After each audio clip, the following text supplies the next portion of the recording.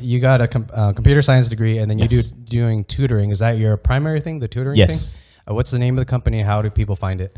Blake Tutoring Services, and you can find it on blaketutoring.com. And then is it just local here to Vegas, or do you do remote teaching also? So yeah, everything's online. So it's actually just nationwide. Okay. Yep. Exactly. And then is there a specific focus, like if someone's wanting to learn programming, or what's your wheelhouse? Yeah, that's a great question. So it's primarily math, computer science, and test prep. So test prep can really be anything from the SAT to the SSAT to the GED to the GRE to almost anything. A lot of mathematicians also, I feel like, wind up working in the financial industry because they do hire a lot of math people to figure out all this crazy shit, like with like derivatives and all this other insane financial instruments that, essentially requires a PhD to even understand what the is happening, Oh, it's not too bad. I used to work in an investment bank, actually. And I actually worked in equity derivatives. What? Hey, there you go. Yeah. You are an evil mathematician.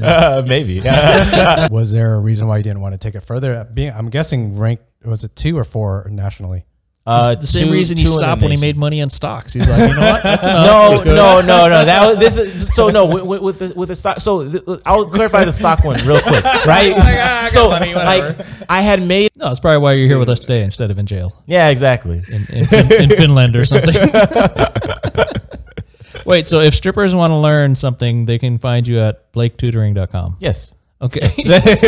Any strippers out there that want to complete your master's in chemical engineering, Yes. find Alex. I was just wondering if I could ask you, like when I say challenging in this regard, I don't mean like I'm trying to like challenge you. I just want to know. No, feel free, guys. Like you guys have asked really good questions. I don't mind answering any of them.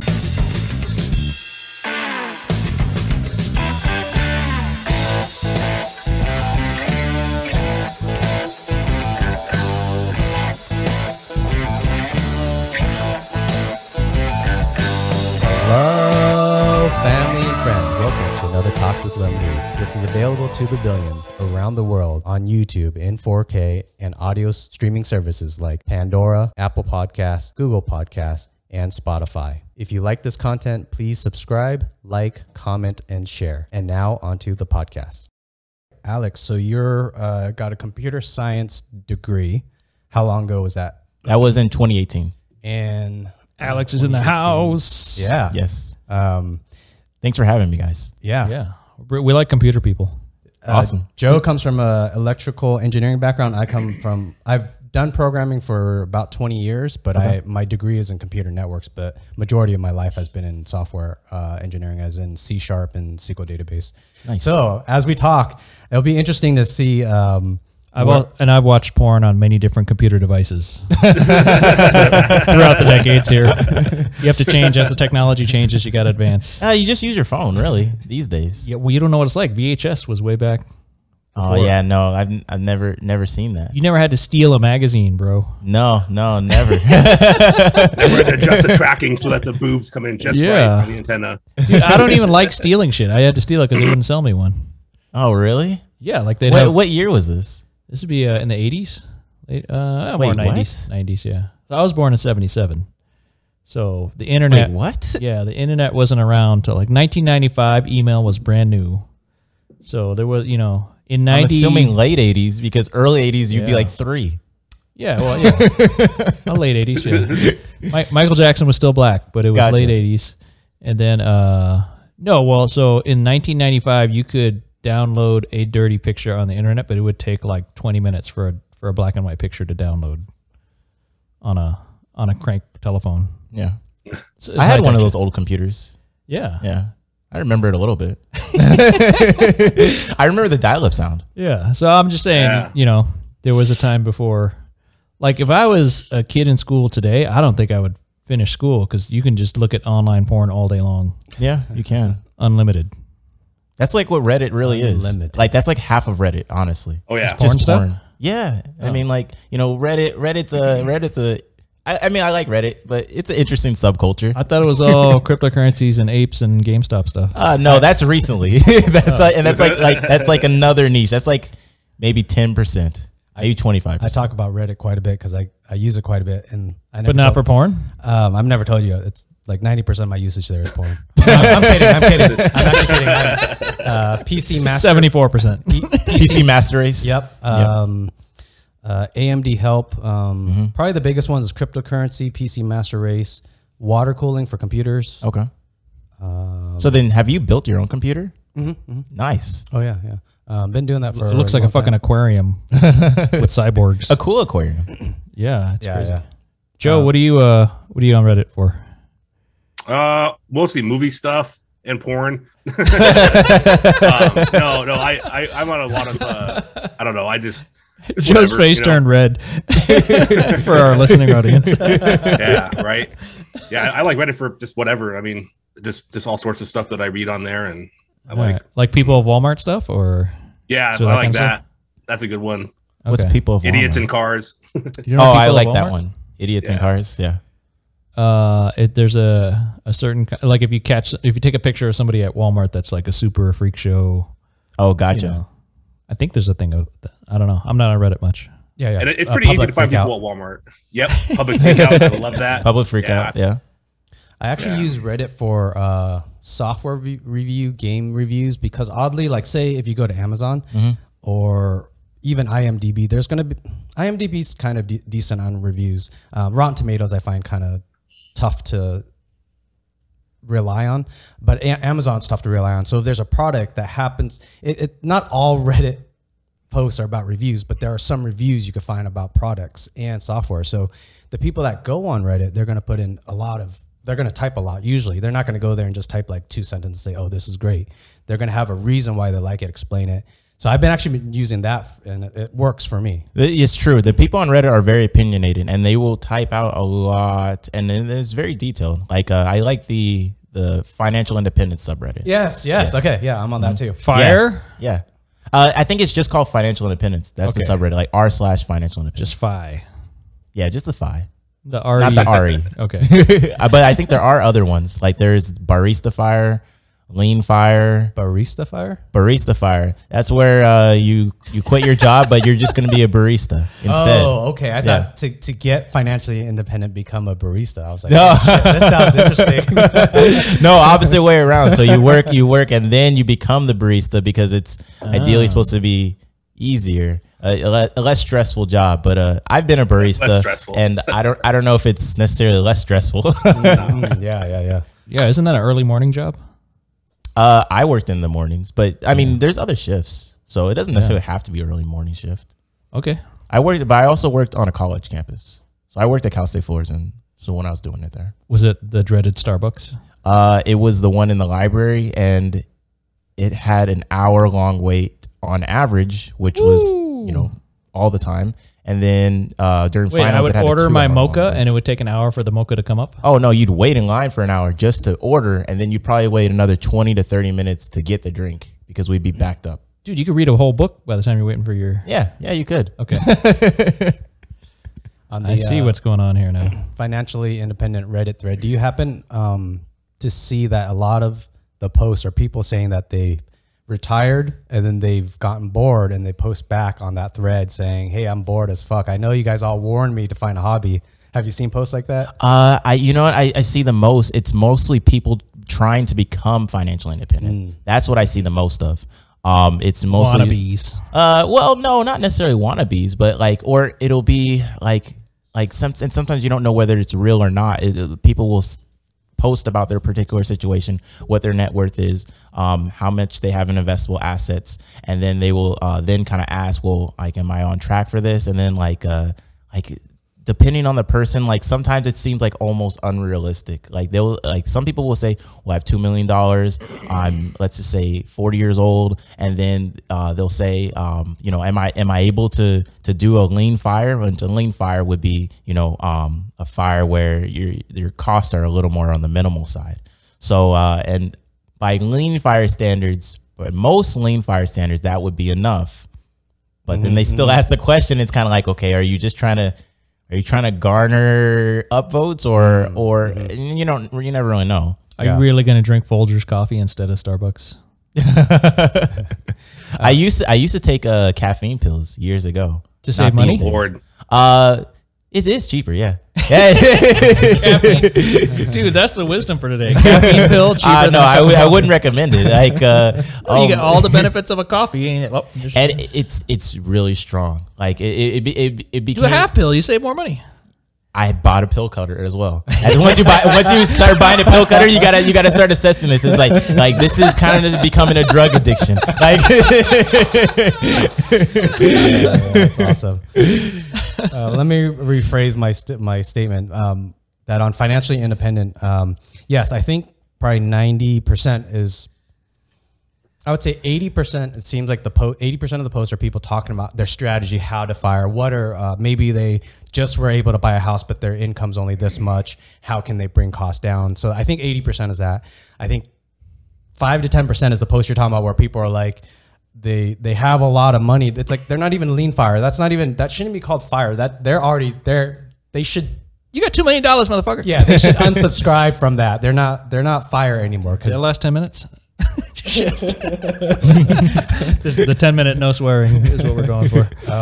And then I would say 2 to 5% is where I'm talking about, where I feel like I see some people come back and they're like, hey, I'm bored out of my fucking mind. I just cussed, sorry. You started it. You started it. You probably put it in my head and then I had to cuss afterwards. People are saying that they come back and they type a message saying, hey, I'm bored out of my mind. What do I do? And everybody's kind of, I mean, they jokingly say, hey, fuck you, you're retired. They actually have there's a culture in there to say like, congrats and fuck you. Yeah, exactly. That's exactly it. And then, but then a lot of them like, hey, you were warned, like, when you retire, you got to have a hobby or something to do. You're going to get bored. So anyways, I find that part really interesting, that retirement isn't the final answer. It's about living some type of sustainably happy life. Exactly. Like, like it can't be, the goal can't be to directly retire early. Like if you're like in your 40s or something, that's a long time to be retired. And I'm ready. Yeah, you're ready. Well, didn't you just get $5 million in sales? I saw that on Facebook. Actually. Yeah, I don't get the $5 million though. I sold $5 million worth of houses. That's a huge accomplishment. You got a trophy for that. Yeah, it was nice. Yeah, that is very Thank nice. you. You're welcome. I should bring it on the show here. You should. I would agree. Are you really? I wonder what the math comes out to be. 5 million. It's like 3%. That's $150,000. Nice. Gonna live here for our listeners. Emmett just brought over his 5 million total sales trophy that he got from Galindo Group. Well, so that means I sold $5 million worth of houses. And that's not the impressive part. The impressive part was that a lot of them were really small condo deals. So like I did a $119,000 condo. Wow. A couple around the 130, 140. So it took a lot more transactions to add up to the 5 million than if you were doing just $500,000 houses. And that's all in 1 year. Yeah. So last year was a crazy year. It was great job. All the pieces fell together where I had been doing this long enough that people were referring to me and coming to me, and the ball was rolling and everything just kind of worked out. So I don't know if I can repeat it. I'd love to, but I don't need that much money, so so I'm not that motivated to get out there. And some people always have like a bigger goal, right? Like, oh, I made 5 million, I'm going to make 6 million next year, I'm going to make 10 million next year, and then so that's great if you want to stay motivated and get somewhere. But for me, I'm just not wired that way. I'm much more strategic. Like, okay, well, given my situation, what's the best way that I can help people get houses and yada, yada, yada. So, well, that strategy alone will lead to more sales because you're just being nice and helpful. Well, now I'm telling YouTube to call me if you want to sell a house in Las Vegas, call me. If you have cash and you want to buy a house for cash, then call me. But if you have a loan and you want to buy a house, it is murder out there right now for buyers. It is ridiculously difficult. So I'm taking out regular buyers and we're just getting smoked by cash offers. A regular ass house will get 20 offers on it. And I think that's normal in California, but that's not normal here. And it's 20 I'm kind of shocked. Yeah. I'm kind of shocked when you said that there's fucking condos for 120, 150. Like you can't even buy a fucking shithole lot anywhere up here where I'm at for fucking that much, like it's. Where do you live, Joe? Portland, Oregon. Oh, nice. Yeah. Yeah. And like, I mean, even like a quote unquote starter home is easy 400K, like Yeah. I hearing those numbers like low hundreds is insane to me. It's like, really? Well, You can so find somewhere to live for that much? well, that was last Nuts. year, and then so that doesn't exist this year anymore. So that's how crazy the market's been. Well, there you go. So nowadays you're closer to 200 to get into anything. Yeah. But you do the math, it's still better than renting. So it's The good. coastal states are just naturally a lot more expensive. I mean, it has a lot to offer to living on the coast. But you live inside the U.S., like all the interior states, it's a lot cheaper. Like here, Nevada, Utah, Yeah, but who Minneapolis. wants to live in Ohio, man? who wants to live. Some people want to live in Ohio. Not for me personally, but some people like that. Maybe some of the listeners live in Ohio. We never know. Just got some unsubscribers. Sorry, Ohio. I did. No, they probably know. They'll admit it. Columbus is a cool town. I spent a couple days in Columbus one time. That was fun because it's a college town. Is that Ohio? Yeah, Columbus, Ohio. Gotcha. Any town's cool if you're only there for a few days. And yes, I agree with that. Like You know you what could I mean? probably party Yeah. up in Tucson and think Tucson's awesome. You right? could probably have a great time for 3 days in Flint, Michigan if you wanted to. I wouldn't want to live there, Dude, let's go meet up in El Paso and we'll tear up the town in El Paso.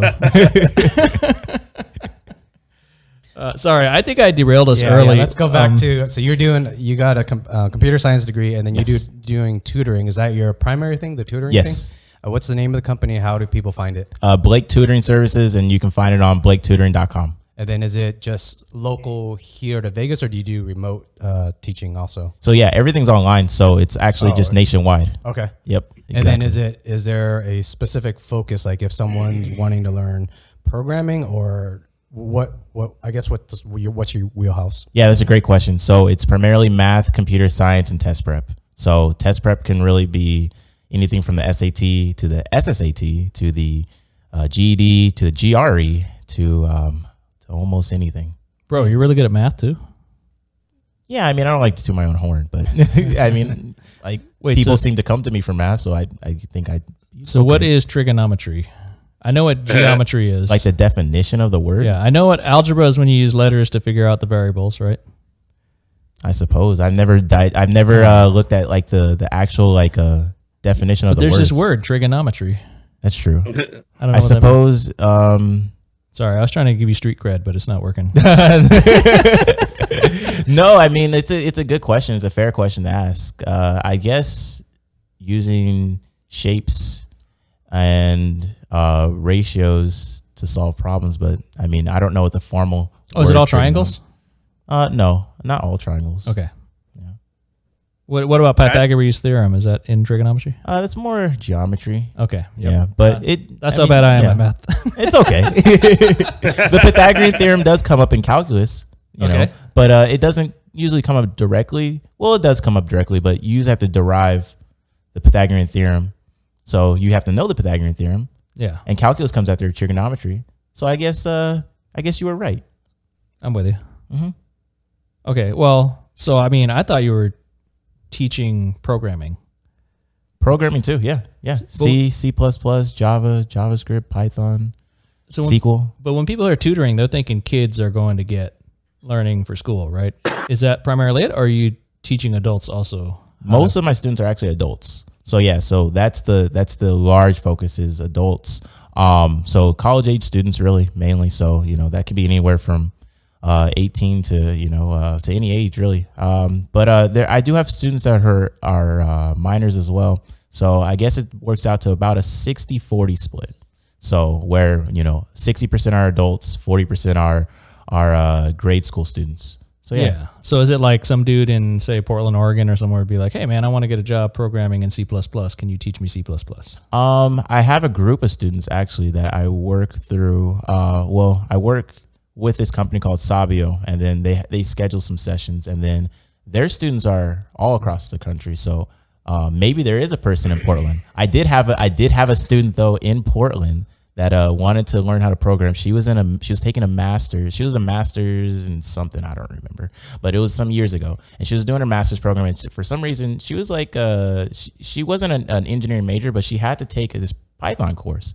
And then she came to me, and then I was like, yeah, I can help her out. And then, you know, as you help people out, you know, they, you know, tell you more about them and whatnot. And she had told me, she said, I like where this is going. well, Was she hot? I mean, it is relevant to the story, though. All right.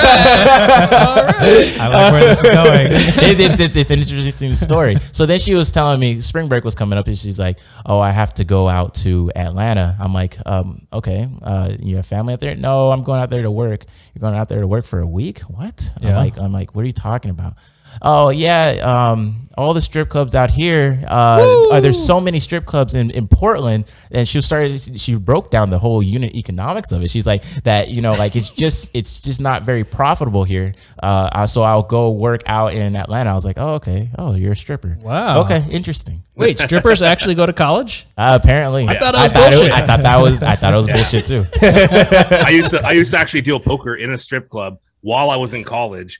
And a lot of the chicks that were dancing, I would run into on campus all the time, you know, Wow. which is always weird because it's like, you know, like what I would know them by their stage names. So like, a Starfire. lot of them aren't like, you know, bragging about being strippers or anything. It's just a job for them, you know. So it was always awkward for me. They're like, "Why are you calling her, you know, fucking, I don't know, Crystal or whatever?" I'm trying to think of a stripper name, but Dude, what are you doing here? Why aren't you still dealing cards in a strip joint? I wanted the same thing. I made more money then than I did after I got my degree. I'm not even joking. Like, what the fuck? Go back. Some of the bitches lied to me. You can always go back. You really can. Good. Yeah, absolutely. Right now, things are kind of weird because of the whole COVID, though. So, like, a lot of the poker stuff is kind of iffy around here right now. Wait a minute. Was it strip poker? No. Wouldn't that be But perfect to have I strip think these poker are in a just strip like club? go-go girls. I don't think he was. Were you working in a strip club or were these? Yeah. Wait, what? Full nudity. Yeah. And there's poker in a strip club? Yeah. Well.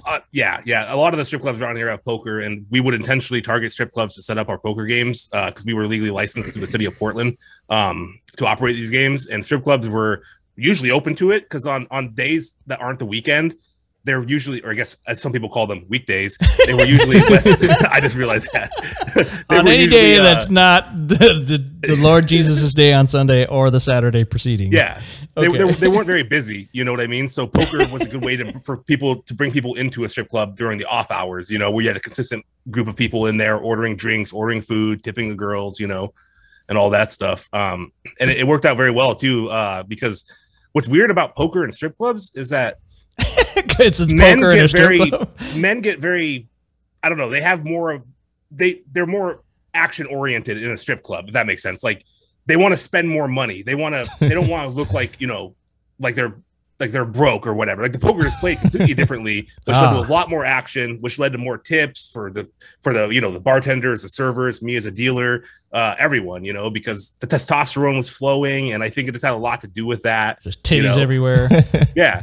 Because ironically, actually, the lowest stakes games I ever ran were at strip clubs, but they would always have more action than the higher stakes games that I ever dealt. And I'm pretty sure that's why that was. Wait, what does action mean for us non-dealer? Oh, sure. So action would mean, I guess, a good way to put it would be like the velocity of the game. Like people would be betting more, they'd be bluffing more, they'd be engaging more with each other than usual, you know. So it wasn't like watching, like, you know, like the World Series of Poker where everyone's playing kind of tight and they are trying to analyze plays. No, none of that shit mattered. You know what I mean? People is there a stripper at the table, or is just a bunch of dudes not paying attention to strippers? Oh, it was a little bit of both. The strippers would always come over and try to hustle the players. Obviously, hey, you want a private dance? You know what I mean? All that stuff. And so they weren't playing; they were just distracting you from poker. Yeah, and you know, That's a lot wild. of the dudes too would sometimes dudes would try to give the chicks chips, but we're not a casino, so they couldn't do that, you know. And I don't know, the whole situation was very surreal, you know. And dude, it was very fun. I would pay more to play strip poker than to play poker in a strip club.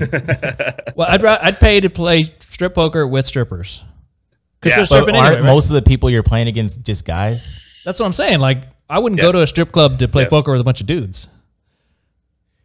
I mean, you know, you do have a weird town.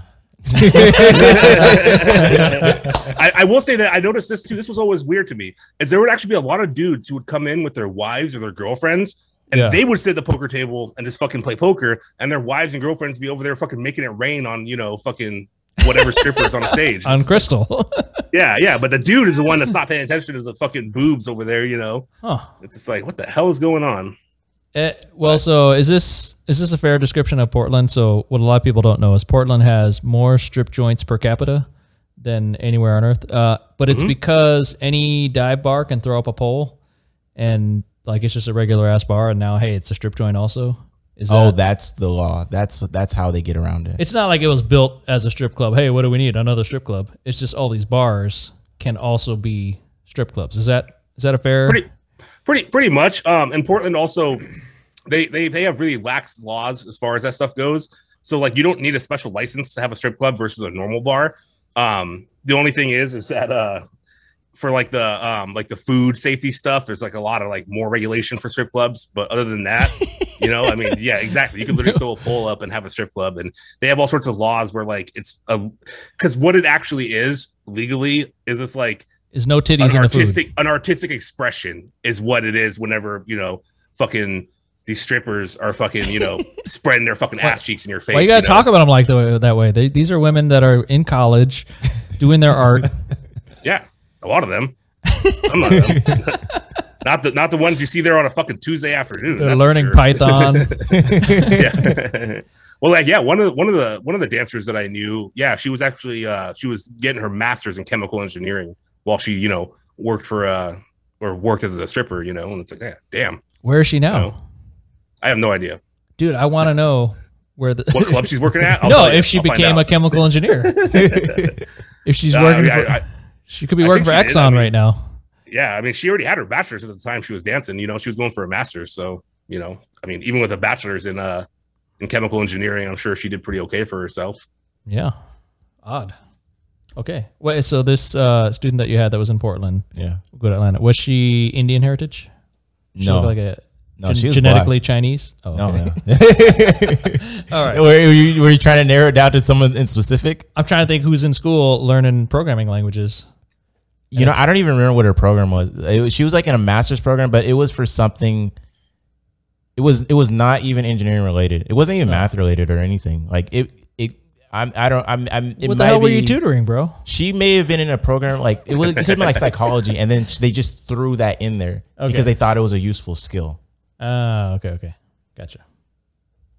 For what your general clients, what's the best thing why would they contact you? As in, usually is it someone looking for a job? I think you kind of asked that earlier, and then there's just people going through school. Those are two main things, or is there something else that they So like looking for a job as in they're currently a tutor, and then they're looking to like expand. No, I guess I'm asking what's the most common thing that they're asking for when they contact you? Yeah, I guess most people just ask for help with their current course, right? You know, that's like the most pressing issue.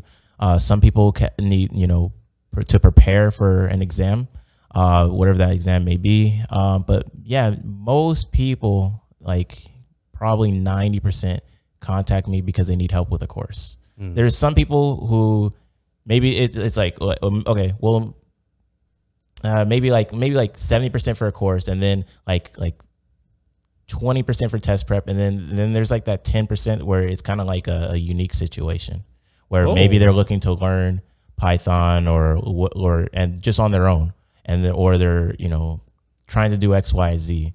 One time I remember this person, they contacted me. I didn't do this job, but I remember they contacted me. They said, "Oh, can you help me?" This was back in 2017. They said, "Oh, this cryptocurrency thing is really big." I'm like, Shit is fire. "Yeah." I'm like, "Yeah." And like, I'd like to make my own cryptocurrency. I'm like, "Why?" Well, you know, I think we can make some money off of this. He was right. Yeah, he was right. I was like, yeah, I'm not doing this. like I don't know. Like You didn't want to make a shitcoin? No. Like I don't know. That's like a moral dilemma. And then like it was also a legal gray area at the time, because 2017, this is when like the SEC is or IRS is actually starting to finally make some like tax regulations saying, okay, how this is supposed to be taxed. It was the wild, wild west back then. I was like, no, Still is, I don't want. I didn't want to get caught with issuing an unlicensed security or anything like that. I was like, no, I'm not. That's probably smart. Yeah. Yeah. No, that's probably why you're here with us today instead of in jail Yeah, exactly. in Finland or something. Wait, so if strippers want to learn something, they can find you at blaketutoring.com. Yes. Okay. Any strippers out there that want to complete your master's in chemical engineering, Yes. find Alex. Is there any? This is most of our audience, by the way. I don't know if you know this. strippers. Yeah, the chemical engineering strippers. Okay.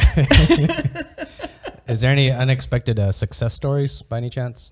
Unexpected success stories, like in what way? No, he expects everybody to be awesome once he tutors them. Like I was like in the way like I was expecting them not to pass, and then they passed. Or I'm thinking they come in, they kind of don't know what they want, and then somehow they really like a certain topic and they go towards that degree, or they take it further. No, that doesn't really happen because most people are just coming for a specific course. Like they need help with like an algebra course, and they need to get through this algebra course for X, Y, and Z reasons. Or they're going to graduate. This is the last course. They just got to get through this course. So yeah, that doesn't really happen. What are some gratifying moments for you? Gratifying moments? I guess always seeing my students succeed. Like I always love seeing that. You know, like when they write back, because like, you know, I just let them do it on their own. And then they'll just contact me. They'll say, hey, you know, like I passed this, I graduated, you know, like things are going well. I'm like, that's awesome. Like perfect. Nice. Like, and then they end up writing reviews on their own. Like I don't even have to prompt them and say like, hey, you know, like could you leave me a review? So over the years, I've been able to garner over 450 5-star reviews. So Nice. Oh, wow. it just comes from just people just doing it on their own. And I just kind of just go, okay. You're not taking enough credit. They're succeeding with your help. Oh yes. Well, yeah. You could at least send them an emoji back with the star eyeballs. No. No, I say thank you, you know, but I don't want to, I don't need to, if it was you for really taking my 5-star course. service, they wouldn't let me know. And Okay. they do. So yeah, I'm assuming the crypto guy that you turned down went and started Shiba Inu. maybe. I don't know. I doubt it. I doubt that guy did anything. I don't think he knew what he was looking for. Oh, I think he knew what he was looking for. I don't think he knew what he was really proposing, or or even how to really go about doing it. Right. He didn't know how far he'd have to know to program a cryptocurrency on a blockchain. Yeah, no, not at all.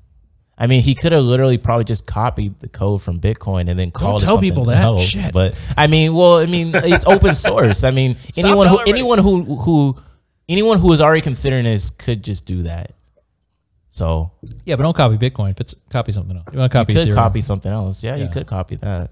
Well, I don't know if Ethereum's open source. No, it should be. Yeah. It should be. Should be? Okay. All blockchains are public, right? Or all cryptocurrency coin blockchains are. I would say good cryptocurrencies should be open source, I'd agree with that statement. because like say Ripple is a closed source. As far as I understand, Ripple is closed source. So Oh, we can't look at their code? from my understanding, Sons of bitches. I think, yeah, Ripple's like a company or something like that. Ripple Labs is the company and then XRP is the coin. So then I think their servers are centralized where they control the coin. So then their code is not open source. So that's why I say any good cryptocurrency should be open source. I do have investments in Ripple. I do think there's a niche for Ripple, but You mean morally good. yes. Okay. There Not you go. functionally good. Yes. There you go. Okay. 2017 though, it was a wild time for cryptocurrencies because I met this one guy. This was another one of my students, and then he was from Qatar, and he would talk all the time about Qatar. He would be like, Alex, you gotta go visit one day.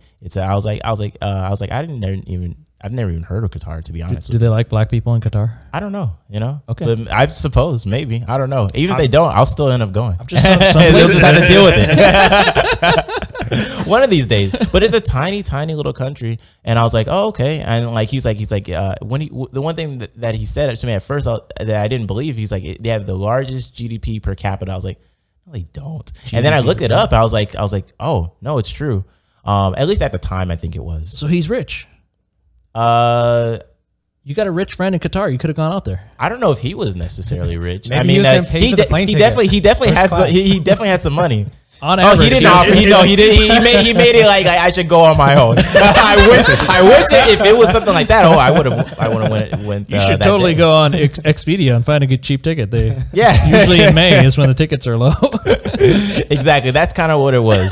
So, Okay. but yeah, but he was saying about. I think he was talking about Ripple at the time. I think it was Ripple.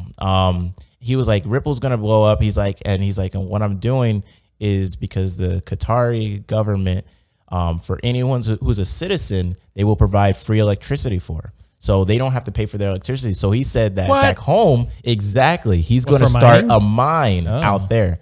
I don't know how it went, but this is back when it was like everybody was doing like crazy things. Like it was starting to like it was the Wild West days of it popping were- off. No, I mean, I don't know. It's like when you open the club at 10, but at 11:30 things start getting. Popping off in that regard. Yeah. Oh, okay. Yeah, no, it was starting to pop off. Like everyone was starting to get involved, and everyone was doing different things, and there just wasn't a lot of rules, and people were doing, like everything. Okay. So I'm just happy that Qatar is not an openly racist place. I have no idea. I can't speak to it. Maybe one of the subscribers can speak to it. I don't know. I've never been there, but the guy was nice to me. Let so. us know in the comments if Qatar is racist or welcoming to all. Most of the Arab creeds. countries are pretty. Oh, Joe's throwing him under the bus. Yeah. No, they love Filipinos. I man. don't want to go into it, but yeah, They love they're Filipino very, people. very tribal. You know what I mean? Tribal? No, yeah, that's true. And it has nothing to do with being black or not. This is outsiders in general, other than Yeah. Americans, are usually considered, lower. This is why I don't want to go to Dubai. I don't want to show up like a poor ass third class citizen. And- No, they would just treat you with the what are they called? The expats. Really? Yeah. Is that second Yeah. class? Well, second to the Emiratis who live there. Yeah. Yeah.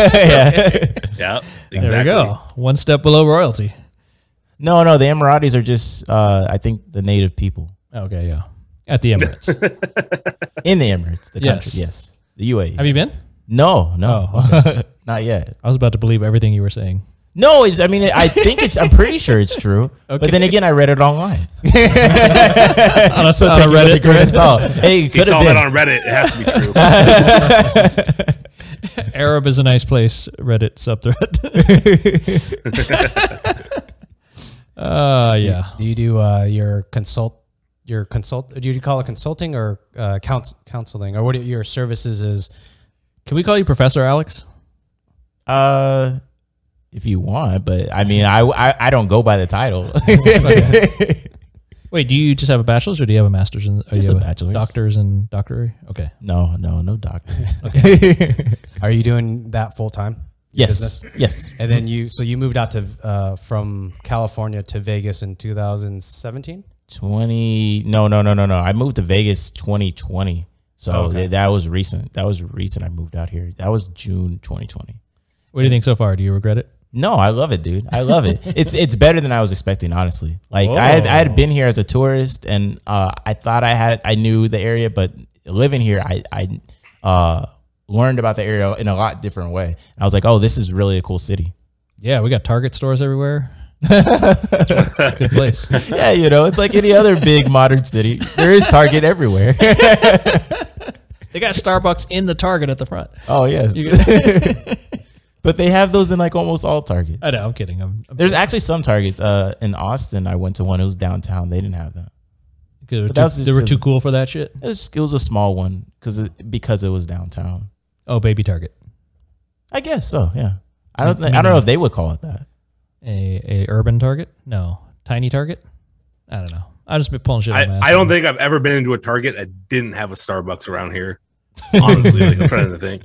There's actually a Target near where I live that has a Starbucks in it, and literally probably 800 feet, there's an actual standalone Starbucks. drive-through.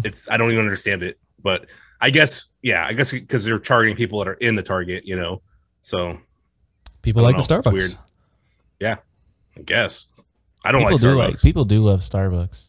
I just discovered like- caffeine pills, so fuck that shit. I'm a big fan of BlackRock, but they closed the last BlackRock in Vegas recently. So The investment bank? no, You're thinking no, of and that's another thing Blackstone. too. No, BlackRock. BlackRock. Yeah. BlackRock's the one that's buying up all the homes and fucking all the people that want to buy houses.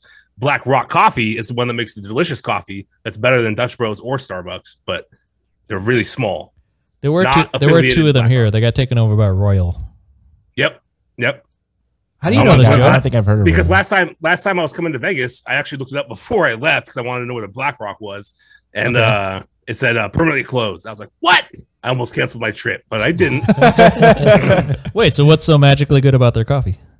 That's just better. I don't know. Do they Tell have me. them, do they have them up there by you, or you have to go to Vegas? Oh yeah. Okay. Oh yeah. No, they're everywhere around here.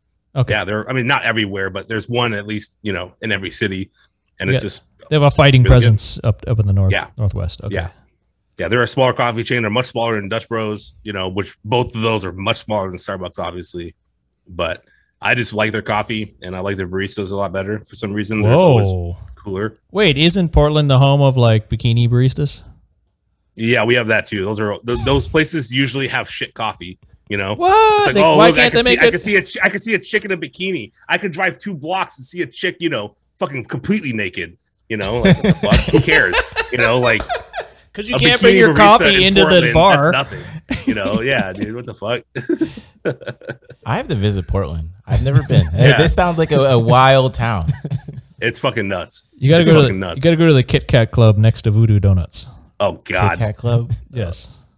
Yeah, Kit Kat Club's okay. It's a little bit overpriced, and there's a lot better. There's a vegan strip club out here. Dude, they charge me Casa $1 to Diablo. get in the door. What do you mean What, overpriced? Casa? No, at Kit Kat Club. Oh, I mean, it's a couple years yeah. ago. No, I mean like all their drinks and everything else, like because it's in downtown and it's more like it's more touristy, just like Voodoo Donuts. Like nobody that actually lives around here eats Voodoo Donuts. The only thing, so like, and I don't mean any offense by this. I'm being completely honest. When you go see Fuck the Voodoo, actual fuck Voodoo Kit Donut Kat Club. store, it's literally like 70% Asian tourists with their $7,000 DSLRs just fucking waiting in line for an hour for subpar donuts with arbitrarily weird ingredients on them. Yeah. Voodoo Donuts is shit. Kit Kat Club, not that great. Aquapolis, DSLR's old news. yeah, with that too. Yeah, but the Asian tourists love the Voodoo Donuts and probably the Kit Kat Club, but I can't attest to that. When you but say Asian, do you mean rude Chinese? no comment. Voodoo Donuts. I went to it in Austin. It was pretty good. I'm sure the one in Austin is probably pretty good. Like the one up here in Vancouver isn't bad. Which is right across the river from Portland. It's just that particular Voodoo Donuts is just a goddamn tourist trap. Like their prices are higher than the other Voodoo Donuts, and I don't know. They know what they exist for, Yeah. because it's like a Portland landmark, quote unquote, and it's not. I don't think it's that great. You sound like you went in there recently and got burned. No, I had in the past, and there's actually a lot of legitimate donut places around here that are really good. We have Mr. Maple. Blue Star? We have Sesame Donut. We have Blue Star. We have Heavenly Donuts. There's a lot of donut places that are really good. Now I'm sounding like I know too much about fucking donuts. You do know a lot about donuts. Joe is an expert on Arab countries and donuts. And donuts. We'll just call you Homer Simpson. Fair enough. Yeah, dope. No, because he likes the donuts. He always loves donuts. Yeah, Yes. yeah. That is true. Donuts.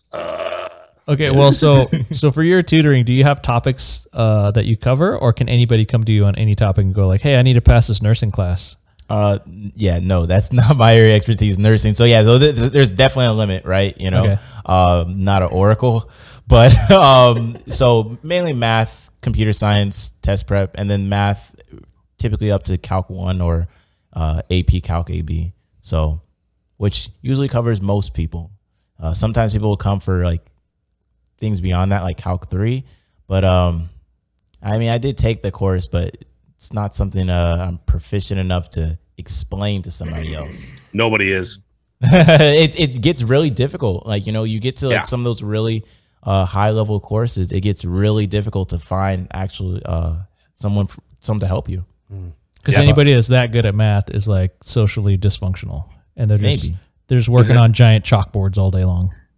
I think that's just in movies. No, that's not what mathematicians are doing. No, I don't think a mathematician is an actual job. Like, is that an actual job? You just crunch numbers I know a all guy. day? He works for the Air Force. Oh, that's right. That's right. Yeah. He does. He's a mathematician.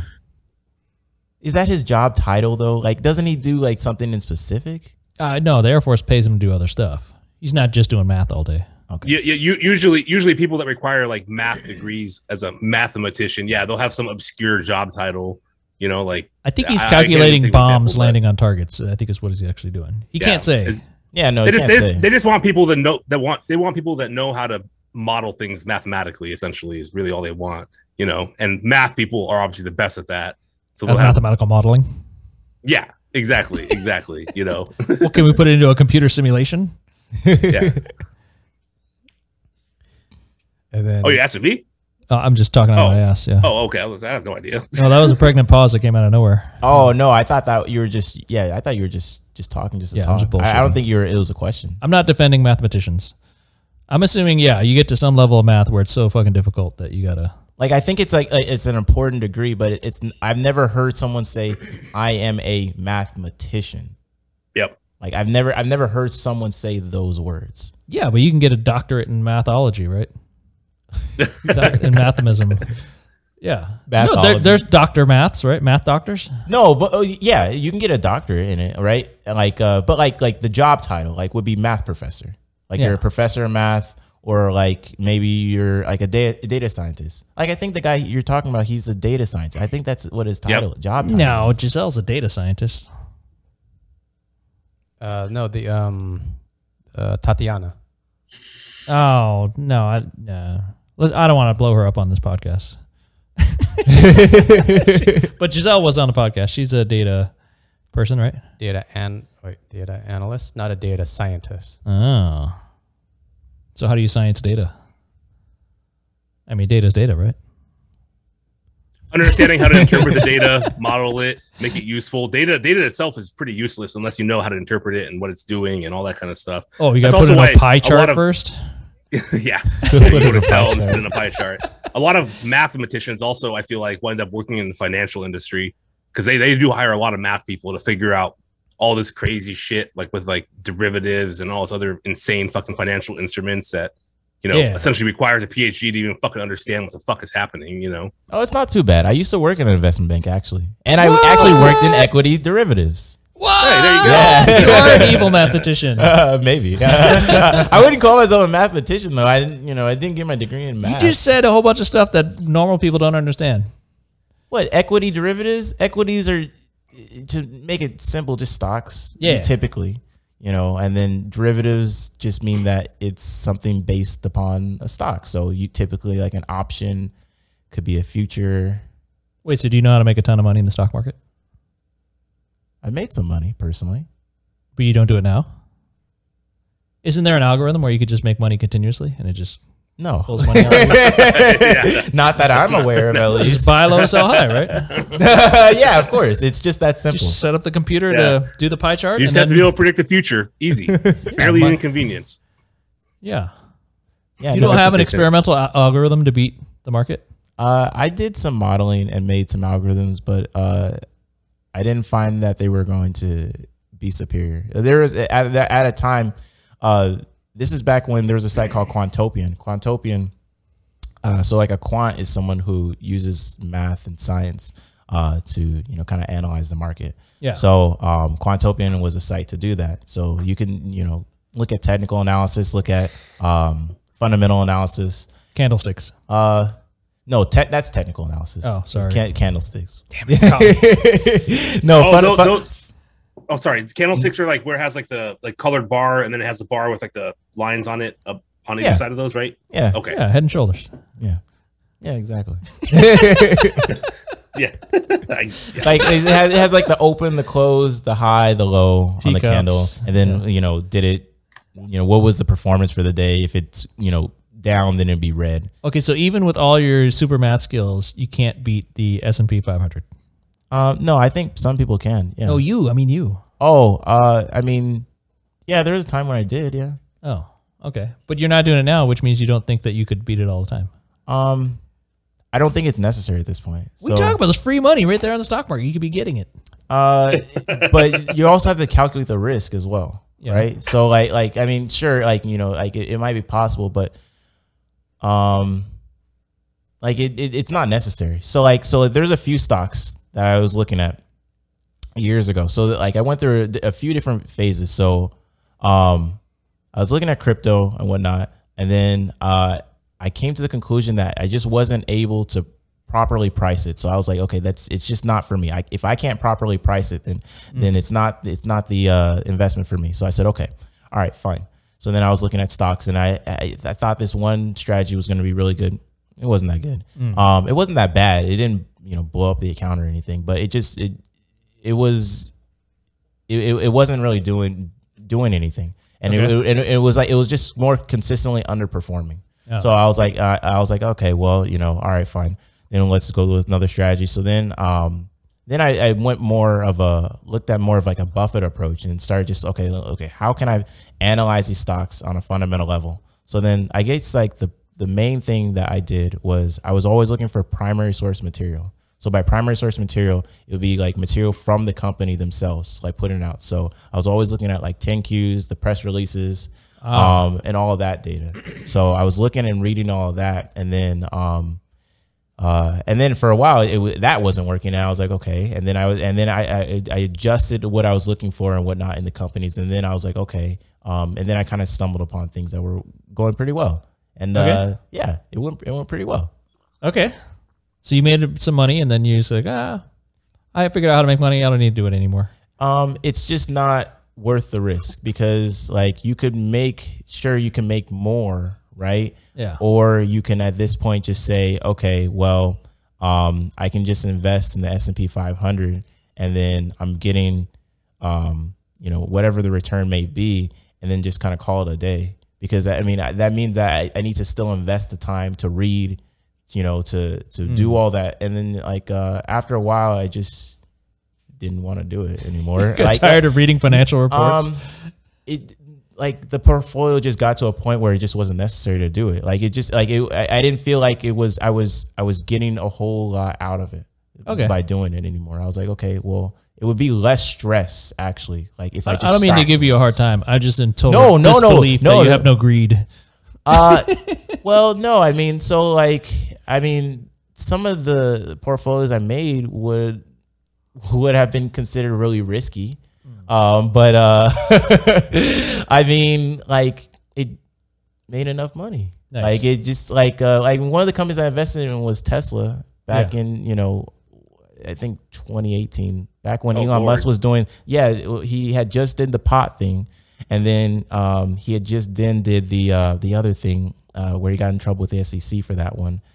420? 420, exactly, a share, exactly. So then he had gotten into those problems, and I just analyzed the company. I was like, okay. And then they had a really, really bad quarter. Like it was really bad. And I was looking at it, I was like, I think it was just seasonally bad. And like, the fundamentals of the company are still solid. So even if they did need to raise capital, which it did seem like they were going to need to raise capital, soon. I was like, it's not going to be the end of the world. Like they're still able to secure the capital at a low interest rate. So relative to their peers. So the peers at the time were really Neo and some other tech companies. And they were able to secure the capital at a relatively low interest rate. So I was like, okay, well, like this can continue on. And things turned around, and it turned around substantially more than I thought. And right. And yeah, at that point, and then, I was like, well, okay, well, I don't need to really stress myself out doing this anymore. I can, This is not financial advice. Lim and Alex are not financial advisors. Yeah, no, this is definitely not a financial advice. You shouldn't take this as a narrative to today invest in Tesla, because for one thing, this was years ago. Yeah, you missed it, dumbass. They're way overvalued now. Well, I mean, it depends on how you see it, right? Like if you're valuing it as a car company, right, then yeah, it would be overvalued. If you're valuing it with the value of the autonomous aspect of it, then its value is actually right in line. So, Yeah. but then you also have to say, well, you know, like what does that really mean for the value of it being autonomous? Just because it's now an autonomous company, they still have to be able to profit on that autonomy.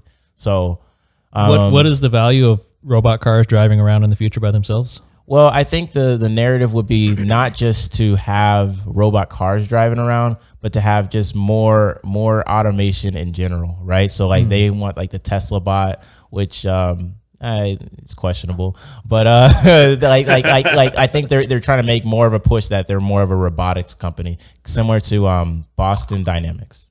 Yes, dancing robots. Yeah, Great company. Exactly. You said what?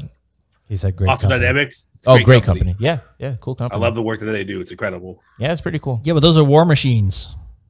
I don't give a shit. They're cool. They're Terminator's pretty cool. cool. It's literally a war machine that can travel through time. I don't know. Terminator? What more do you want? I don't know how profitable they are though. So you know, they're a private company. Defense contractors typically do well. Defense contractors do pretty well. typically do fine. I would wager that a lot of their funding probably comes from like defense contractors that are essentially throwing their money away now with the hopes that they develop shit that could be used later, you know, because they need that shit too eventually. And they need that talent to be able to work on it, you know. Even that cute yellow dog Spot, all you have to do is stick a bomb on its back and have it run up into the bad guys. It'd be so That's like the future. That's yeah. the future of warfare, man. There ain't Yeah. gonna be people fighting each other, shooting bullets at each Get other. get these It's gonna be cute swarms dogs. of AI controlled fucking robots fighting each other. I think Reagan came up with the what is it called, the Star Wars project or something along those lines. Yeah, where like rather than having like a whole bunch of Navy ships all around the world and then fire the missiles there, you can just fire the missiles straight from space. Now we have the Space Force. They wanted lasers, yeah, Lasers, maybe lasers. yeah. It was- Was it lasers or is that just from Star Wars the movie? that's why they called it Star Wars, because they wanted lasers. Did they? Oh, you're Yeah. serious? Yeah, I was Oh. around in the 80s. They dedicate, Oh, okay. they did dedicate quite a bit of money into high energy weapons, but it turns out that due to physics, always getting in the way, right? Physics makes it a little bit more difficult, Yeah, they did. because the energy needs and the distance you could actually hit. Right. The idea was if you could put a laser on a satellite, then you could shoot down all the ballistic missiles. Because the big worry was, other countries shooting nukes on ballistic missiles. So, like, if we could laser them, then we could, keep them from landing, or disrupt them from exploding properly. Oh, check this Right. out. Something interesting I was reading about recently that kind of relates to lasers. I was reading that that they've had successful tests where they're able to, in the sky, and in theory, a satellite could shoot a pulse of energy towards the storm system and create an ionized path to ground that makes it highly likely that lightning would strike wherever you hit. Mm. You give a much lower resistance, so any electric buildup is already, you can essentially early trigger the fucking lightning. On somebody's house. Sure. I don't know. That's the thing, is I don't know what the actual application of that is. I mean, Yeah. what is lightning going to do to anything? Point the lightning where it goes, yeah. Yeah, but if you hit a guy with lightning, I mean, at that point, just fucking shoot him. No, look, is Thor What do you- awesome you or is use a Thor satellite in useless? space, yeah, I guess. But it was pretty cool. It was a DARPA funded project. Yeah. So Well, what if I you don't know if could? you guys know about DARPA, but they're amazing too. What if you could shoot the lightning at a ballistic missile? I mean, I guess if you get a satellite react that quick, but Yeah. Well, so that was the idea. The practicality was difficult. I think Yeah. the first they had a airborne laser that took up a whole 747 because you need all this ton of energy and all these batteries and computers and tracking and optics and all a that. ton of So, capacitors. yeah. So for a while they had a 747 that could shoot a laser, and so now they've gotten smaller. I think Navy ships can now carry lasers like that are strong enough to do some damage, to shoot down missiles or land. I know that yeah. Interesting. they use lasers to like off of boats and stuff to try to disable other people's optics. Yeah. Like they could once they can like locate cameras and shit, and then they could kill the CCD sensor Burn out your and electronics. other types of sensors too, not just video cameras either, like sensors that do all sorts of stuff. You essentially blind them with the laser radiation. Blinded me know. with science. Yeah, because a lot of these sensors work in ranges beyond the visible spectrum. So if you just flood those spectrums with all sorts of bullshit. You know, Yeah. it's similar to radio jamming. You know, you're just flooding the airwaves with nonsense that's stronger than the signal you're trying to get, Yeah. and you don't get anything. I'll tell you the value of automation.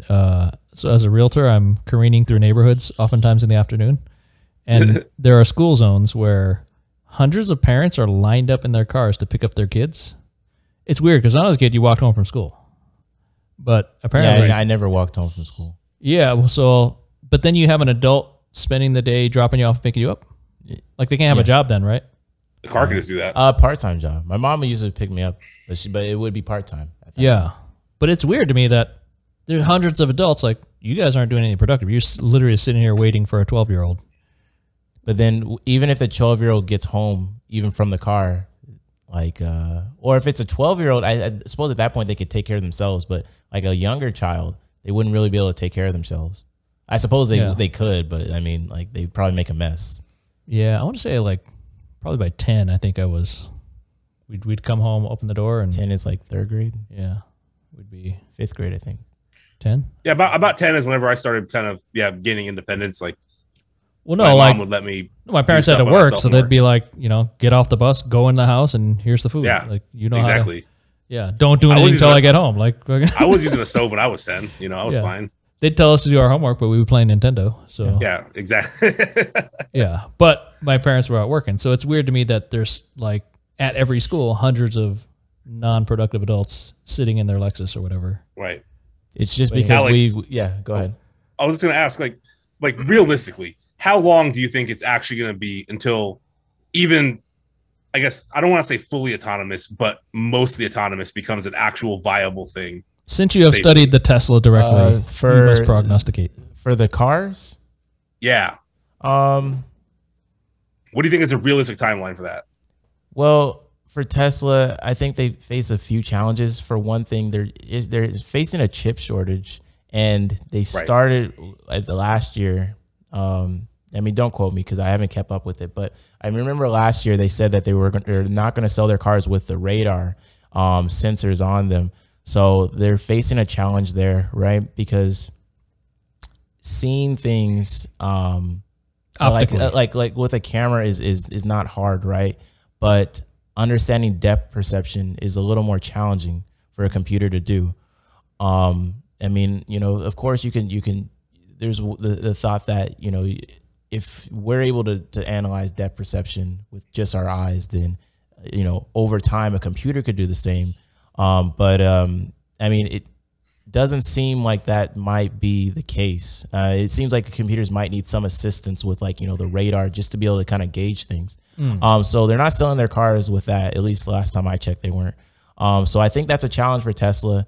In terms of some of the other companies like Waymo, I know they're doing things out in Phoenix, I believe, which looks promising. But I think Waymo's issue is that it's not like full scale like Tesla. So Tesla, they're gathering data from all across the world, while Waymo is mainly focused in Silicon Valley and in Phoenix. Right. So they have a smaller sample size. If you look at a company like Uber, I remember there's actually, I don't think even Uber has an autonomous division, but I remember years ago people were saying like Uber had the lead in data. And I was like, what are you talking about? Uber does not have the lead. I'm like, That's bullshit. I remember there was this analyst, he was talking on YouTube. He was like, Uber definitely has the autonomous lead. I'm like, that's not true. He's like, well, Uber has all the drivers running around. What, data from their phones, like on how fast they're going and stopping? I mean, sure, that gives you data on like traffic and about, where the road signs may be. That's not extremely meaningful. Like we already have that with maps. Like that's not what an AI There are needs companies to. you can go to and buy that information from. It's already exists. Yeah, I mean, it's not exactly. anything special. I didn't think there was some stanch. I'm pretty sure they when the pandemic happened, they completely like iced out that division and sold it off to somebody because it didn't make sense. Like that one never made any sense to me. And there's a lot, and that's where like you have to differentiate if you're gonna like be like investing and like picking stocks. You got to differentiate primary sources and secondary sources. That guy was a secondary source giving his own thought on what, who had the data lead. Granted, no one technically knows who has a data lead because they don't all just say, well, here's all our data and then you guys decide. But it just seemed blatantly wrong. Like I was like, there's no way you can get to this conclusion, and how you got to this conclusion still seems wrong. So there's a lot of analysts like that where they don't like a lot like an analyst, and like an analyst job, like if you're analyzing stock, could be you look at the company's guidance and then you kind of go up and down from there. And then, maybe you have like a model in the background, but like a lot of these analysts. Wait, so are you as an analyst telling Joe, don't hold your breath for self-driving cars? No, I mean, I think it'll happen, Joe. Because that was the original question. I'm sorry. I know I ramble. I know I ramble from time to time. I think I need a used ass Tesla to pick up my 12-year-old. I think, let's see, what year are we in? 2022? I think we could have some level of full autonomy maybe by 2025, maybe 2027. And then beyond that, I guess where it's affordable or readily available for everybody, like from like an Uber system or something like that, then maybe by 2030. So that's what my thoughts would be. How do you think it's going to impact our current insurance system? How's that going to work? That's something I always think about is like the legal side of autonomy, No, insurance is the profit side. Well, yeah. Yeah, but I mean, your autonomous car hits somebody and kills them, I mean, what happens then? Well, if you ran somebody, what happens if the car was driving and we've all agreed that, the car can drive on its own, then the software manufacturer should be responsible. But then you can also make the argument, well, what if someone like Tesla sells their software to other companies? Then who's responsible? Because then they could say, well, Tesla could say, well, you didn't have all the sensors on the car. And then you could say, well, the manufacturer isn't responsible. I mean, I think it would be a net win, though, for the general consumer, because then it's not in your hands. And then, that's some extra money in your pocket every month. Oh, right. We don't care who the car runs over as long as I'm not getting sued for running people over. Yeah. You'll just get sued for other things. Yeah, exactly. For everything I've said on this podcast. I think there'll be a weird transitionary period too. Like shit's gonna be weird whenever it's starting to become more common, but other people won't give it up, and it's a blend of non-autonomous and autonomous cars. That's gonna, I think, eventually too, like way down the road. I think the vast majority of cars and vehicles on the road will be fully autonomous, but in the meantime, there's going to be a lot of, I don't know, I feel like there's going to be a lot of growing pains for autonomy in the next 10 years, just for the simple fact that humans are still stupid as fuck. And we're going to find a way to fuck it up, Yeah. People are going to be doing dumb shit in their autonomous vehicles. I mean, I know that like right now, one of the biggest challenges for autonomy for vehicles is like crazy conditions that are hard for even a human to account for, like hitting black ice, Yeah. I mean, shit like that, driving up a snowy overpass whenever it's white out conditions. Yeah. Yeah, but the car's going to refuse to drive, but then are you going to be stuck? Can you not drive it?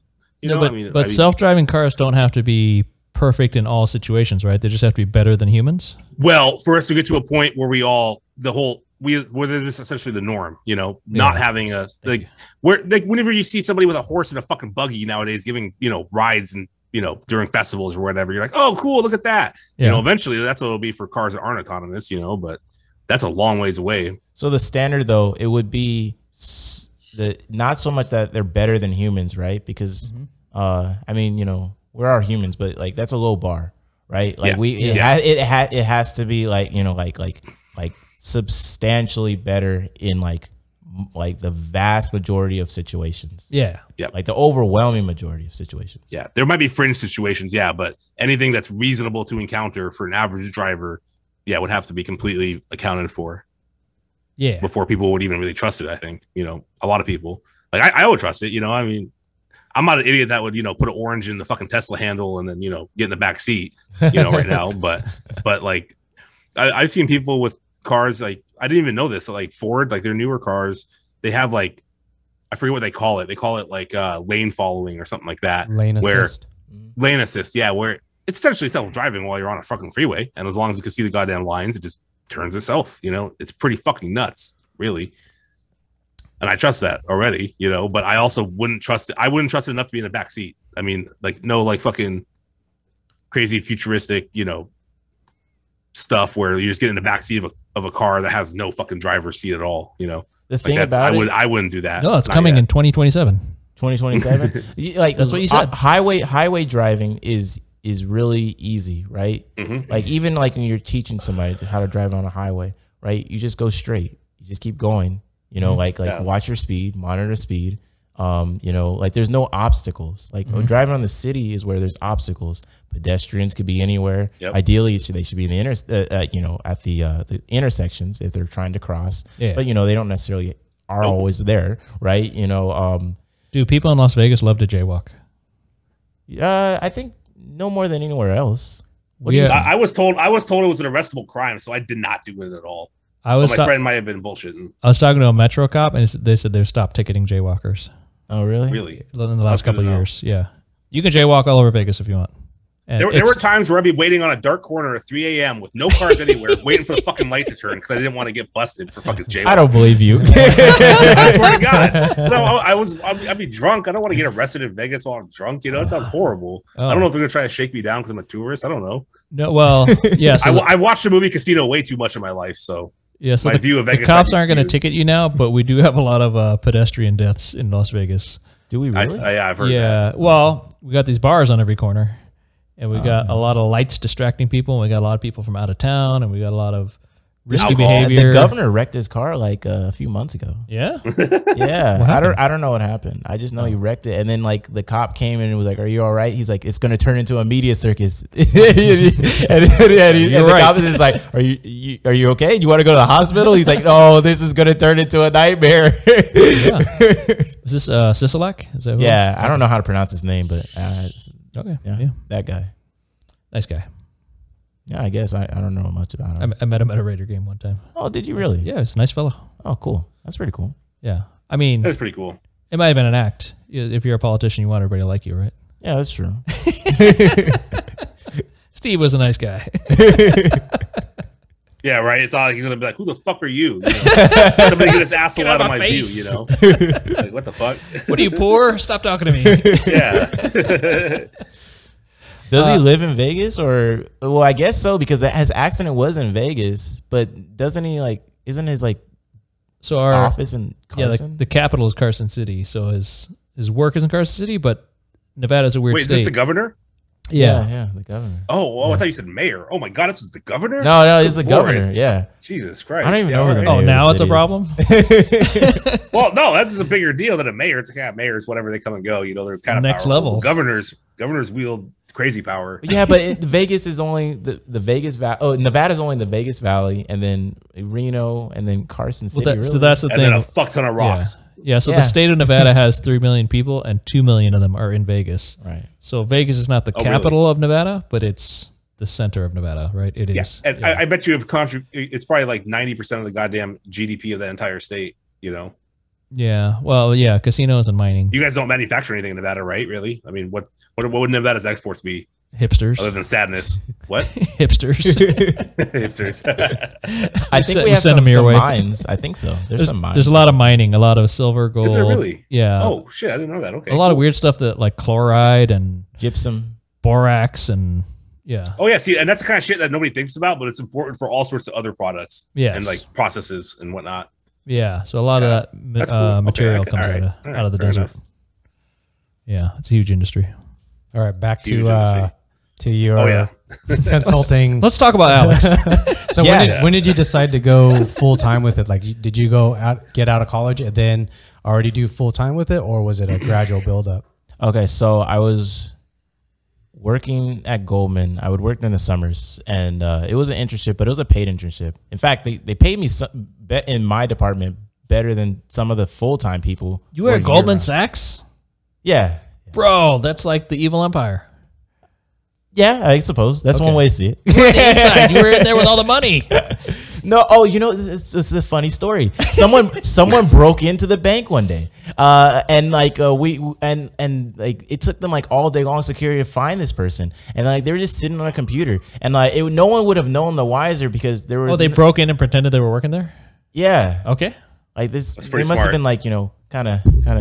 Sorry. Cuckoo. Yeah, exactly. But they broke in and they just were just sitting at a computer, and then like since there are no seat assignments, like there were like seat assignments kind of, but like there are no really seat assignments, so Like this could have been a guy from New York. Nobody would have known. yeah, no one would have known. Like exactly, so he could have been from anywhere, and then like there, yeah, he's just sitting there. And, There he is. Exactly. I don't know what he does. You know, like yeah. And then, then they found him. And so we would always make this joke that if anyone ever held us at gunpoint, it'd be like, I don't know what you want, man. That there's no money here. There's no cash. Like there's a lot of money transacting through here, but there's no cash. Like, do you want to steal these monitors? Like, So it's Goldman is a bank, but it's not a bank like we walk into with safety deposit boxes and tellers and. yeah, there's none of cash, that. right? It was just No an ATM. investment, just an investment bank. Gotcha. I think they did have like a network similar to like other banks like there's some like small banks out there that they don't have the capability to actually like build a whole bunch of a network of ATMs, so they use like a already established network. Like I think it's called like the Allpoint network system. Wait, there's not a vault there with like gold bars and $1 million bill? I mean, if there was, I never saw it, and it wasn't in Salt Lake City. Wait, what's the highest bill? There's not $1 million bill, right? Is there $1,000 bill? I think there was a multi-$1,000 bill way back when that was like really rare. I don't remember how $10,000 much. bill? Something like that, I yeah. want to say in the 90s they went away with the $10,000 bill. I think it was due to the drug smuggling. It was too easy to get. I mean, Like instead of- no legitimate person needs a $10,000 bill. Especially Yeah, like yeah. like prior to the inflation, and you said like the 90s, so like that would be a lot more than it is today. oh yeah, that too. Yeah, We're like 20 now. Wait, then probably 20 or 30 now. Yeah. You can actually, if you bring more than $10,000 in an airport, you can get that money seized. Oh, so we need a Yeah. $999,000 bill. Yeah. Well, no. Then the Then IRS they hits you file for an SAR. They hit you for structuring. Yeah. So then that's a whole nother thing. Yeah, you don't want to do that. God Yeah, damn it. no. They say no. You knew what you were doing. Like that's $1 short. Now they're hitting you for Wait, structuring. but then what charges. number is not structuring? Like 8,850? Just random amounts that haven't seen of any pattern. I mean, you literally just want to get 2 sets of D20 die and roll them, and that's the amount you're gonna try to move today. You know? I've got $9,058.12. Yeah. They're not stupid these days, man. Like, yeah, they'll detect that structuring bullshit so quick you won't even know what happened. You sound like you were trying to smuggle money, Joe. I know nothing about anything. What? No, but it's called civil. Let's talk about No, but it's true. It's called civil asset forfeiture, and like they'll confiscate God. the money a lot of times, and they'll still let you go because they'll say, "Well, the money's under investigation," so they impound the money, and then the money is actually put on trial. So it'll be like $10,000 versus the state of Nevada. Or 9,900. Exactly. Versus the state. So then you have to get an attorney to then go and fight for your money's behalf because you're not cleared of any wrongdoing, because they'll say, well, the money could have been used for drug trafficking. But even if it was used for drug trafficking, you would think they would arrest you, Yeah. for drug trafficking. But they say, no. You're just want you're the money. fine. Yeah. We want the money. So Yep. did they? So Those then, are the shakedowns that you're talking Yes. Yes, absolutely. But And then there was I'm sorry, it's really quick. No. There was a case in Portland where like somebody had like they owned a restaurant and they were going to buy some kitchen equipment off of like Craigslist or some shit, and they had like $12,000 in cash, not even that much, and the cops seized it. And what was bullshit is the cost for the lawyer to fight it. They would have essentially wound up with nothing. Yeah. You know what I mean? Like I feel like the smaller ones are almost more lucrative because it's if they seize $1.5 million from you in cash, that's probably worth fighting for. They seize $8,000 from you. What do you do? Pay an attorney to fucking fight for God knows how many hours? I think I would go firebomb the court and then go firebomb the police station. Yeah, for real. That's what I would do. I can't even imagine. I mean, I've heard stories about people getting their shit civil forfeited by buying stuff that was high value, just having cash and just getting fucked. You're never under an investigation or anything. your money. It's like the most unconstitutional thing I've ever heard of. You Wait, know? but the people cop- are out there protesting and whining about masks, and then nobody cares about this shit. But the cop Fuck, himself dude. doesn't get the money, right? The money goes into like The department the does. city. It goes into a fund that's distributed.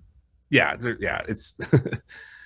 To buy. I don't know nicer the stuff. exact structure, but it does get distributed, and people do get essentially bounties. You know what I mean? Like, Dirty shit. yeah, and that's how they can afford all these tanks and fucking this crazy toys that they have and shit.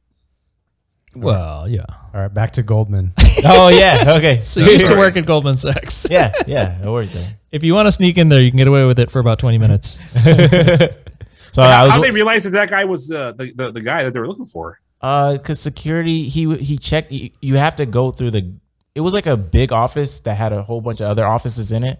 And like you would have to go through security to get up. And he just said, "Oh, I left my pass at home," which sometimes people do that. And then He wrote in the book Johnny Lick My Nuts as his name. well, he would have to go to the other floor, like the security floor, and he just never went there. Okay. And then they're like, "Well, where is this guy?" And then like after a while, they're like, "There's someone running around here." And then they're like, "Where is he?" And then they found him. They're like, "Get out of here!" Like, what are you doing? He's trying to hack in. Maybe he was trying to, but Wait, they didn't arrest him or anything for I trespassing? don't know. Like, Okay. I didn't follow up with that part. Yeah. Maybe they did. Probably. Yeah. They definitely detained him. Detained. That's what we like. So Forfeiture just probably arrested him then too. Probably called the cops and who then arrested him. Okay. What is that though? This is a simple. Like, what would that be? Just trespassing? I mean, what would Trespassing, even I the guess. charge be? I guess Yeah. trespassing. I don't think he did anything. That's the thing. It's like, yeah, that'd be one of those things where even if his intent was bad, like, No, he's there ain't much he actually impersonating a hedge fund manager. did. Okay. I do that every day of my life. No one knows. Like a boss. Yeah, I'm one of the top posters on some of those financial Reddits, and I don't know anything about money. I don't have any. Okay, so you're escaping Goldman Sachs. Me? Yeah, you're trying to get out of the building. I'm trying to pick up your story because I keep interrupting it. Wait, get out the building. Wait, what? I was just fucking around. You used to work Yeah, at wait, Goldman what? Sachs. Okay, yeah. I was getting confused. I was like, wait, what? Is this turning into a Die Hard script? Yeah, I know. I was like, wait, what is going on? Are those vents really big enough to crawl through? I've never seen a vent big enough to crawl through. Look at that vent right there. Like, you Yeah, think it's you a could house crawl vent, through? Oh, I it's mean, unrealistic. Yeah. Those vents only exist in action movies. exactly. That's what I think. It only exists in a movie. Cool. All right, so you worked at Goldman, and Yes. then that was then that jumped you into your business, or So I was working there as a technology analyst. So it's not confusing for the people listening and for you guys. Yeah. That's just the entry level. So they call everybody an analyst. Although there are financial analysts who analyze stocks, that was not what my job was. Like, Okay. I was doing engineering work there. So because I worked in technology. So then the specific teams I worked on were the equities team, general equities team. Well, it was equities QA, which is QA quality assurance. And then the next year I was working in equities derivatives. So yeah. And then what was your other question after so that? how did that lead into your? Oh, gotcha. Oh, yeah, that was a funny story. So, yeah, so Funny you should bring that I was working there. So it was the internship, and I was doing it during summer, right? And then I had done it during 2016, had a great time, and I was like, oh, cool. And I came back 2017, and I remember I sent an email to my old manager, and it said failure notice, and it kicked back to me. I was like, oh, that's a little weird. I was like, okay. And then I remember I was chatting with this other guy. I forget the guy's name, but it doesn't matter anyway. I wouldn't drop their names anyway. And then I asked him. I was like, Brandon. hey, do you know? We'll just call this guy. I said, hey, where's George? George who? I'm like, what do you mean? The George who's been working here in this department? Like, you would know this George. Like, and he was like, oh yeah, George. Yeah, he doesn't work here anymore. I was like, okay, all right, okay. I was like, and me and my team, all of us that were working there in the summer, we had like even sent them like we would check in with them during like Thanksgiving and like during the time. So I was like, okay, that's a little weird that he's not working there. I was like, okay, but it happens, right? And then I said, okay, well, what about this guy? Oh yeah. He doesn't work there either. Okay, what about this guy? Oh yeah, he's gone too. okay, what about this guy? Oh yeah, your buddy, yeah, because our mentors, the term was a buddy, but it was a mentor, and then he was like, yeah, he just left. Yeah, I was like, okay. I'm like, that's a little weird. So I got there, and then I find out, oh yeah, you know that project you were doing last year? Well, that was to get rid of your team. I'm like, what? Like, I'm like, what are you talking about? Like, I remember looking at the work I was doing in 2016. I was looking in the details. I was like, this is a pretty safe job. Like, I was looking at it. I was thinking, like, there's no way. There's some of these things what we were dealing with were from the 90s. I was like, golden. This is a safe job. And then to find out, like, I had automated my team away. I was like, oh my God. I was like, why didn't anyone say anything? Oh, we didn't want to tell you guys because you probably feel some type of way. Yeah, I think I would. And now I'm finding out about it now. I was like, okay, all right, interesting. So it kind of wait. So you built automation that eliminated their jobs? Yeah. So like that was like the basis of our whole project. Our whole project, which it did get to be used. And they still use. Well, I don't know if they still use it. I don't know, but like they use it when I left. And then, it was to automate my team's like function away. Yeah, that's the ultimate office dick move. I love it. Yeah, it was.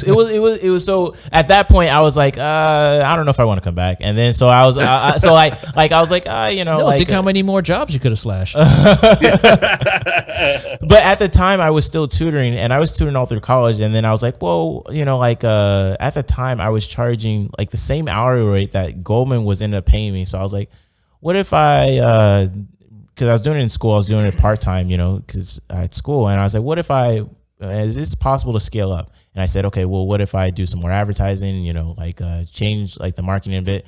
And and it was possible to scale up. So then at that point I said, okay, if I'm doing this just with myself, I'm the one with tutoring, and then I'm able to make the same salary as what I was making there. I said, okay, well, could I get it beyond this? And then I said, I know I can raise the rates higher than when I was charging. So I was like, okay, so that's definitely true. And I said, well, I can definitely, find some sort of way to partner with other tutors to then, make some more money there. And I said, yeah, it's a done deal. So then I just was like, yeah, I'm not going to come back. And then, that's really what the story was. Like at that point I was like, oh yeah, I'm good. And they're like, what? You're gonna leave to tutor? What? And they're like, oh, Alex, you're making such a big mistake. I was like, no. I ran the numbers. I know what I'm looking at here. I analyzed it. I know what you guys are paying me. Like they offered me my intern salary, so I already know what the pay was going to be. Like I was like, okay. I was like, all right, yeah, no, I'm good. And then I just kind of checked out. And then that's how I'm here today. Well, so most people would say, hey, you turned down an illustrious career, right? You could have moved up the ladder at Goldman. You could have been a corporate raider. You could have been a hedge fund manager, and you could have been even a regular bank guy. You could have, a lot of people have that social pressure, right? So did that occur to you at all? Or are you just literally like, I'm here for the money? No, there was definitely social pressure, right? So like even my parents hearing it, and a lot of my family, like extended family, just started coming out of the woodworks and saying things. So that was interesting. Just people were just starting to say all these things. I'm like, okay. I'm like, yeah, no, like one of them said, well, what about health insurance? Yeah, I can get health insurance. Like I was like and like they start talking to me like as if I wasn't like in my right mind. And I was like, no, yeah. I am in my right mind here. I was like, okay, it's fine. Like, it's fine. But yeah, no, I mean, like, I could have done that, but like, I don't know, I didn't. I just did something else. It wasn't some grandiose decision. It just was like, okay, well, like, yeah, the decision kind of came up and that was it. So yeah, that's really what it came down to. Did it feel like there was a transitionary period? Like as in, so that moment when you went to Goldman and they said, hey, you just slashed all your ex-coworkers. Yeah. Was that the moment where you said, okay, I'm done? Or was there kind of like a 3-month period where? No, it was at the start of the internship. I was like, it's off-putting, but I was like, all right, I'm gonna just kind of work through it. And then like, I don't know. I just maybe that was the defining moment, but like I don't. It wasn't like a conscious decision at that point. I was like, yeah, no, I'm not going back. But it was just like I was like, that's just kind of off putting. So like, you worked out that contract or yeah, the internship. So that was like 3 months. Yeah, it was 3 months. So you had 3 months to kind of figure it out, and then you had the money from that was a paid internship too. Yeah. They paid me. They offered they wanted me to come full time. They offered me the same salary. So at the end they offered you the full salary, or towards the beginning? So when I was an intern, they paid me, and then they offered me that, and then when they wanted me to come back, like after I finished the internship, because I still did well to do my job, and then they said, yeah, we like to have you back, and at that point, like I was like, I don't know, but I was like, yeah, I'll entertain it, So during that 3 month period, were you already you were doing tutoring even before that? Oh, I was doing tutoring in college, like prior to this. So like I was working as a barista, like we mentioned Barista Fire earlier. So I was working there, and then I left that job. That's not the ticket. Yeah. No, I left that job. It was a fine job, but I had to leave that job. And then that's when I started tutoring. And then it was really just as simple as I didn't have a job, and then someone came into a professor came and said, "Oh, I'm looking for a tutor."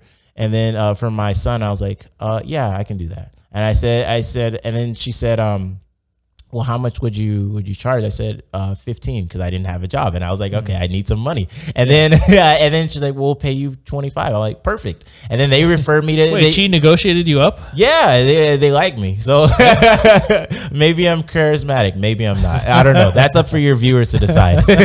You're a likable son of a bitch. I hope so. So was it during those last 3 months at Goldman where were you trying to look at how, when you said scale up, were you like, did you have the audience wants to know what salary we're talking about here. What did you walk away from? Is it like 50 grand a year or like 80 grand a year? 65. 65? Okay, so that's pretty good for a college guy, right? Yeah. Is it a? That was the most money I've ever made. Well, yeah. And so yeah, and most Americans, yeah, exactly. So then I said, okay, well, if I can get to 65, then I could get further. And then for the audio listeners, Emmett just held up his, his trophy of $5 million home sold. Yes. 5 million times 3%. It's closer to 2 these days. Okay. Yeah, a lot of them are. That's still 6 figures. That's 100,000. It was a good year, yeah. But I also helped. There's a couple of deals where I didn't make much money, but my goal was to get people into the home. So sometimes I help people when there's not a commission in it. So it's nice of you. Yeah, I mean, well, so here's the great. Oh, I don't mean to sidetrack us, but like, here's the crazy thing. Like, for somebody buying a house, like, this is a serious big, like, this is a life changer to get a house in terms of your home and your wealth. So like, if I don't make a commission, like, well, I'd still rather get you into a freaking house, because that'll change the trajectory of your life in the positive in most cases. So my number one goal is to get the client a good result. If I do my job all the time, then I'll get commissions. It's fine, right? So a lot of agents are commission, like, they're focused on the prize, right? They're focused on the money, and I don't think that's the right way to do it. But it's hard because it's commission only gig. So so when you don't have enough commissions, and then you got a problem. So, but yes. Well, clearly you have enough commissions. Yeah, like I said, it was a good year, but yeah. So it's not a charity, right? I'm not. Yeah. Right. I do make money. I'm not going to say that I don't do well, but it's.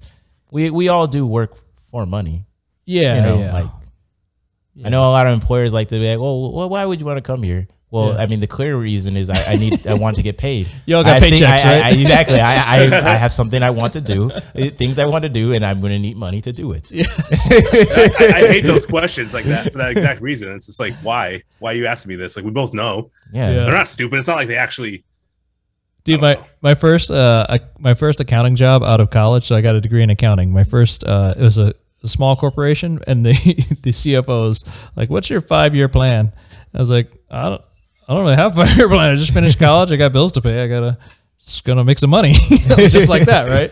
And so he didn't tell me till after I got hired, and he knew me for a while. He's like, Dude, that cracked us up in the office. We laughed all afternoon because everybody else has this bullshit answer of, oh yeah, I got a 5-year plan. I'm going to do this, this, and this, right? I don't even know what it is. Just like, yeah, like you say, literally, I need the money. Like I need money. I want money. I want more money than my last job. That's why I'm here. All right. Yeah. If it was fun, you wouldn't have to pay me to show up. Yeah. So prior to Goldman, that 3 months, were you already lining up? Did you already have clients? Like it was a revolving door? Or did you just have steady clients that signed up with you? So here, I'll give you like more of a timeline. That way it's a little more clear. So let's see. I was working at Starbucks from 2013 to around like into 2015, something like that. That sounds about right to me, timeline wise. And then around 2015, that's when I got approached and someone said, "Oh, you need a tutor," and I was like, "Yeah," or they said they need a tutor, and I said yes. Wait, at the Starbucks?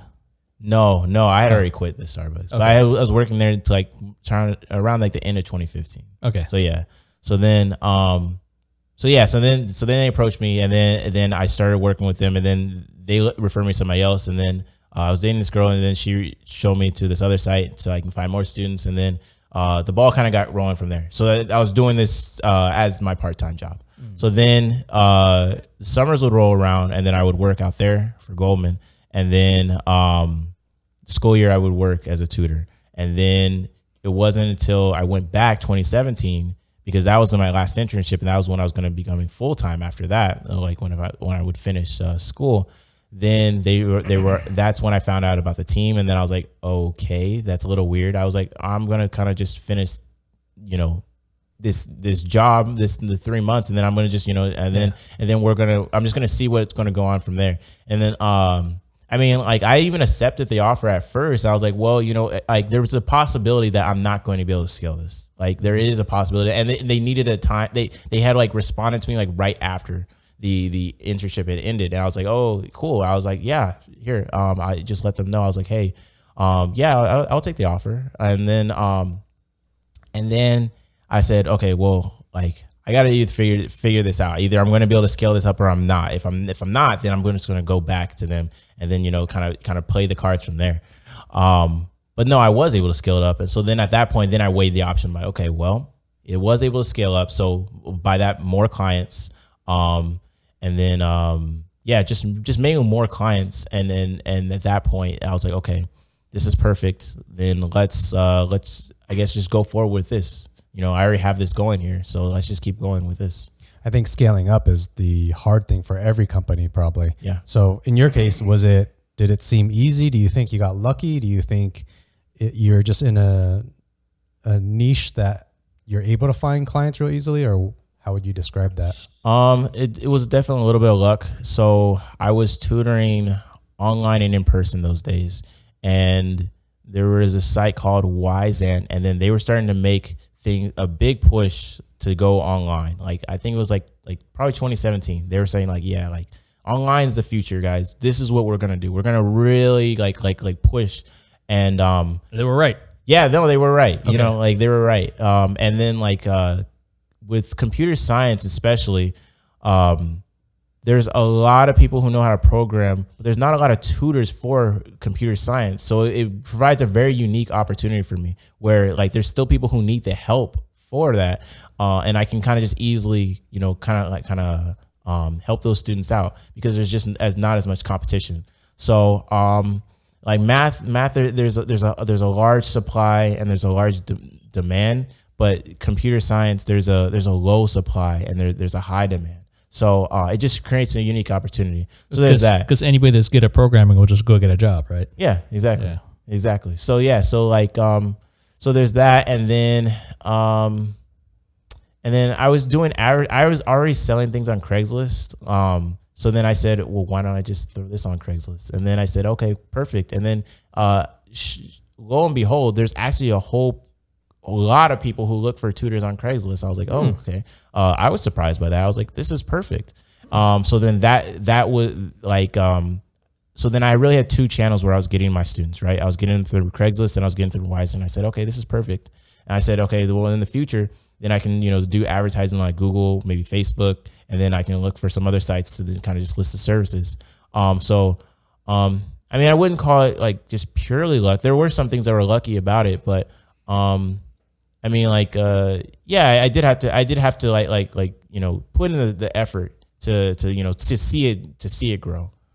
Yeah, I don't mean to ask that question in a way that it's No, insulting at all. No, not at all. Because I mean, even like say this podcast, I want it to grow in subscribers, but scaling up is not that's the hard part. Doing the content is sort of easy. Cutting video editing is kind of easy. So I think finding that way of growing is sometimes special, sometimes difficult. Oh, so we need a Craigslist ad. Yeah. You guys could try it. I mean, like it's two different things, right? Yeah, I mean, like this is a podcast, right, where people tune in to listen versus, people come to me like for what they want. And then like either I can help them or I can't. Yeah. So it's, and then if I can't help them, then they go find somebody else who can. So do you think that, I think you said this computer science has a low supply of tutors. Yeah. Low high supply. demand. Yeah. High demand. Do you think that, like, my train of thought is thinking, what if other people are watching this and they want to be a tutor? They think, oh, this is a lucrative business to get into. What would be your advice? But I think I'm also thinking about the computer science thing. When you said that low supply, high demand, I think that helps your side too. But maybe encompass that all into some type of story, as in, do you think people, anybody that wants to become a tutor, should they try it? Yeah, like, like it's relatively low cost, relatively, right? Like, it can't be just no cost. Like, there's a lot of tutors that do it at no cost, right? Largely, most of the people who are tutors don't want to do this full time, right? They're doing it kind of in college. Wait, I can find a free tutor online? I suppose you probably could find someone who will do it for free. I mean, I wouldn't do it for free. Okay. Like, I like to get paid like everybody else for my work. I've seen for like for languages that's a common one, where if someone wants to learn English and someone wants to learn Vietnamese, they can try to help. That's a trade. Yeah, they're trading 1 hour of English teaching for 1 hour of Vietnamese training. Okay. Yeah, I've seen that. Yeah. What was the original question again? I'm sorry. Oh, should tutors, if people want to become a tutor, should they? If I know how to do Python really good, how do I become a Python tutor?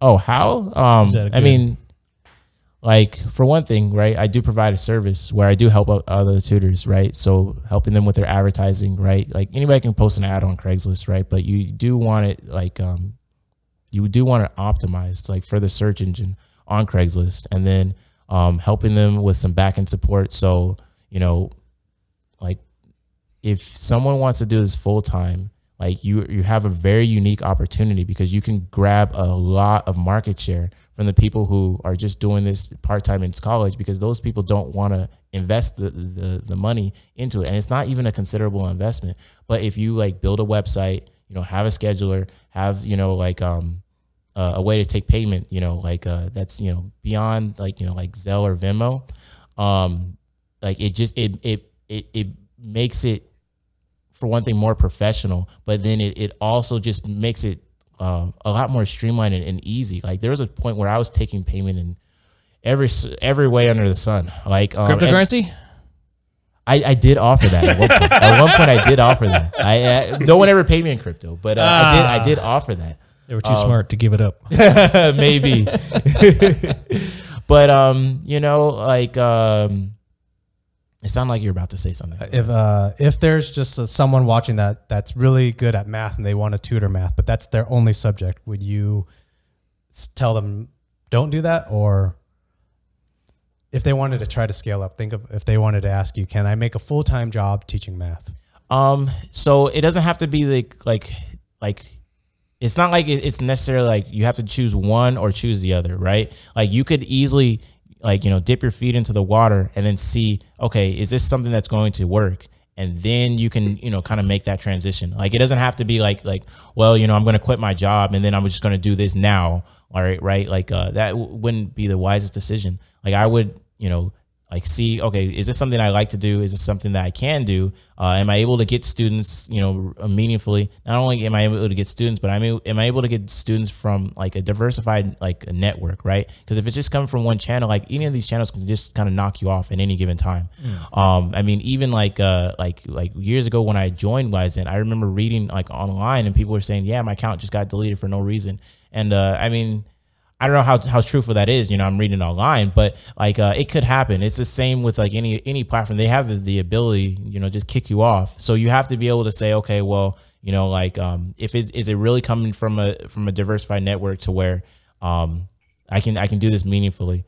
I guess that's really. Does that answer your question though? Yeah. And okay. When you were at Goldman. Mm-hmm. That transition, that 3 months when they gave that offer, then you basically, you said yes, but then you didn't take it. I think is that how you were? I did. Yeah, I accepted yes, and then I told them later. Yeah, no, I'm. Oh, you lied to their face. Well, I didn't know. I didn't know what the real. I was just more. I guess I was hedging my bets. Like, I was just like, exactly. Yeah, I was like, well, oops, sorry. This could work out like a few different ways. So I'd rather at least have something, and then just tell them no. Right. Totally, totally. That's a smart thing to do. Right. How many clients did you have tutoring? Like, because you said you thought about how to scale up. Mm-hmm. So I'm imagining, you answer. How many students do you have right up to that point? It depends on how you measure it. So like a student could be measured either from like, in dollars. That's actually okay. Is that what you mean? I think unfortunately that's the best way to. The next question I have in mind is going to be better if you. Because I want a $30 an hour student, not two $10 an hour students, right? No, so the goal is not to have them all at different pricing. The goal is to have them all at the same pricing. Oh yeah. I mean, you could do that, and there's a point where I did that where you have them all at different pricing. But for one thing, like it adds more work to the logistics of the operation, right? And then not only that, but you're subconsciously an asshole to your $10 clients. Well, that too, like, and it starts to make a mess of things, right? Because then, like you'll say, well, why am I doing this job for $10 when this person needs help? And then you can say, well, this person needs help and this person needs help. Am I just giving it to whoever responds to me first, or am I going to prioritize the people who are paying more? If everyone's paying the same price, right, then it's a level playing field at that point. But to answer your question, like the point where I scaled it up was. Like it was originally just me doing it in college. So I was probably making maybe $20,000 a year. So then I said, okay, can I make $65,000 a year doing this? Because that's what my offer was. If I can do that, then at that point, it goes further. Was there a point where you thought, I have to do this 3 times more? Am I going to be happy doing this? No, I didn't really have that thought. It's kind of, I knew I was going to be working. So I was like, okay, well, I'm going to be doing something that thought never occurred actually.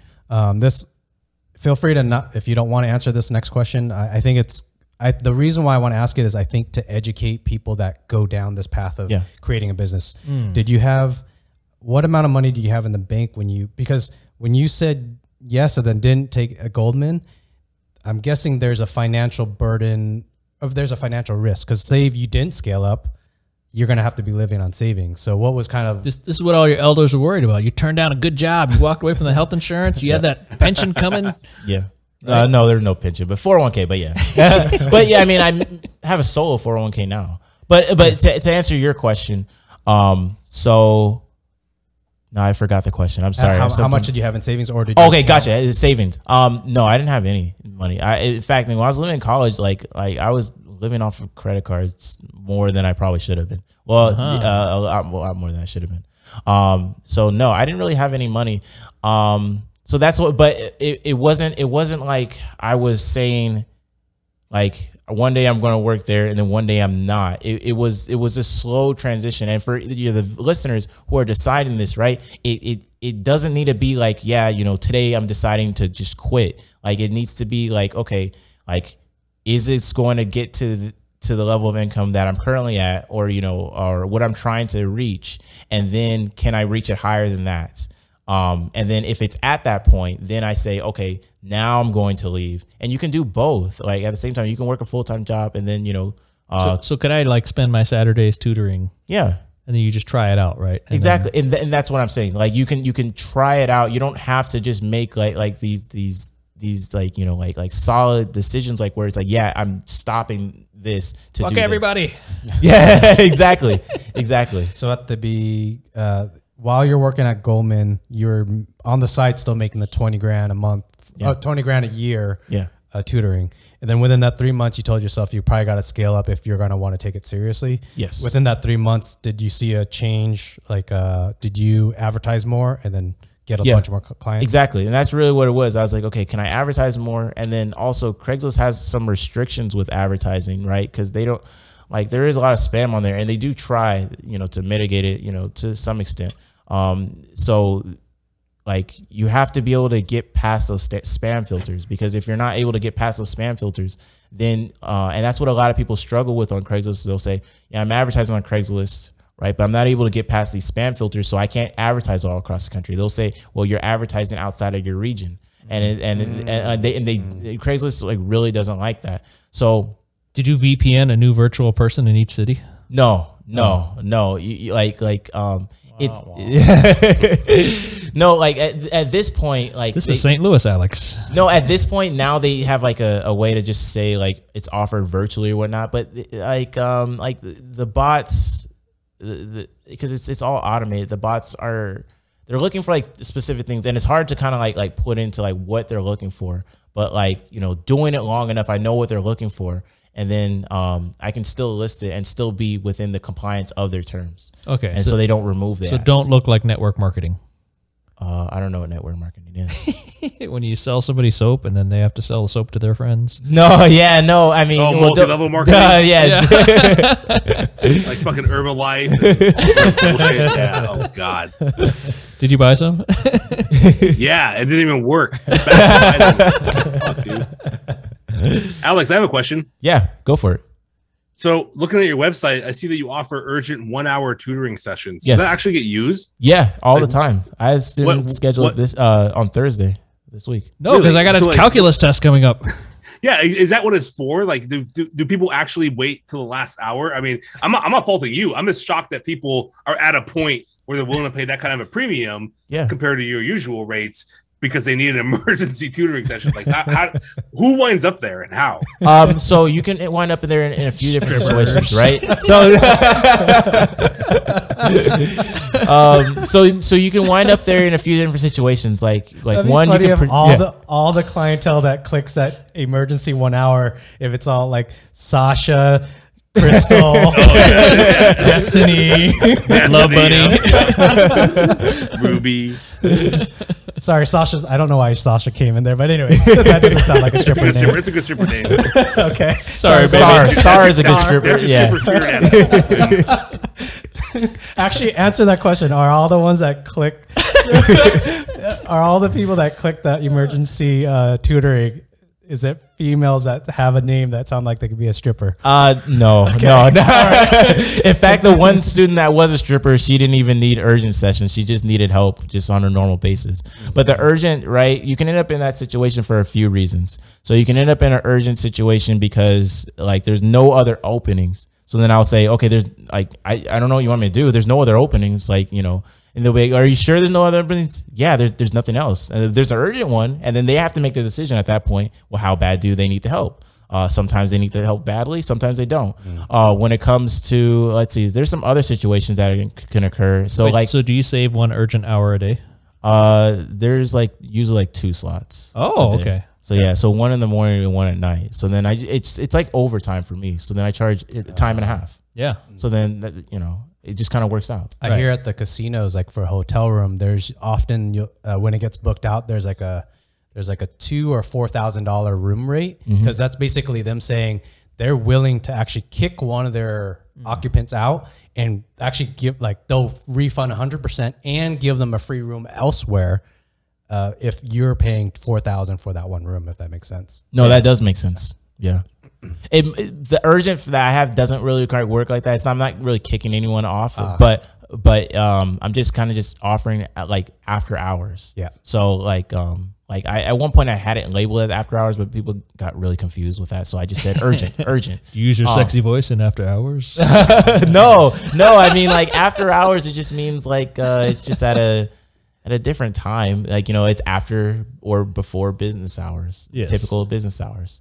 So yeah, but no, it just caused too much confusion. So I was like, okay, yeah, I'll just call it urgent again. So then, yeah. Is there? I think the question was so what type of people that get into that position that need that? Is there any other scenarios that you've ran into? Yeah, there was a unique situation in 2021.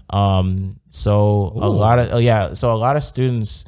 I had like way too many students I was taking on at once, and they were coming in and they were trying to schedule, and they would be like. They would schedule. Ideally, everyone wants to meet on the same basis, like right, you know, like same time every week. That's what most people want. Some people want here and there, but like a lot of people do want that. So then they would say, well, you know, I can only schedule 4 weeks out on the calendar. I'm like, yeah, you know, 4 weeks out is, you know, really all I'm gonna accept, because I mean I have my own life, and then I don't know what the future is gonna hold, and I want to when someone comes to the website say that when they schedule it like it's always like honored, like that session is it's always good, because if I don't do that, then people are going to say, well, they're going to always contact me and then say, oh, is this a good time or not? I want them to be able to go to the website and say, oh, it's always a good time. It's always a good time. So then they don't even have to ask, because I mean, oftentimes if they're asking me, then I'm with a student, and then like now I have to go respond to them, and then that time may be gone, and then like it causes like stress for everybody. It's much better to have a schedule that, you know, they know that time will be honored, and I can't, you know, do that more than a month in advance. So what people were starting to do, to kind of answer your question, was people were starting to schedule like the morning it would come out, because it would come out in the morning, and it would come out like right before that time, and they were scheduling it, and like there were like 3 people fighting with this, and none of them knew each other, but I was seeing it, and I was like, oh, this is not good, because they're all kind of getting upset, and I was like, okay, well, like I was like guys, you guys are scheduling these, and sometimes they were starting to schedule them sessions farther in advance just to have a time slot, and they weren't even needing those time slots, so they would cancel them and reschedule them and everything. I'm like guys, like I created a scarce commodity. It became a scarce commodity. That's what I do with my camping trips in Yellowstone. I book them all out and then I cancel it, because it's only $8 to cancel. Okay, so that's kind of what they were doing. They would just lose their deposit, and then they would just go, okay, well, you know, I was like, okay. So yeah, that was a situation where there were a lot more people booking urgent sessions, because people had just, I don't know, it became like this weird frenzy. I think it might have been just me advertising too much.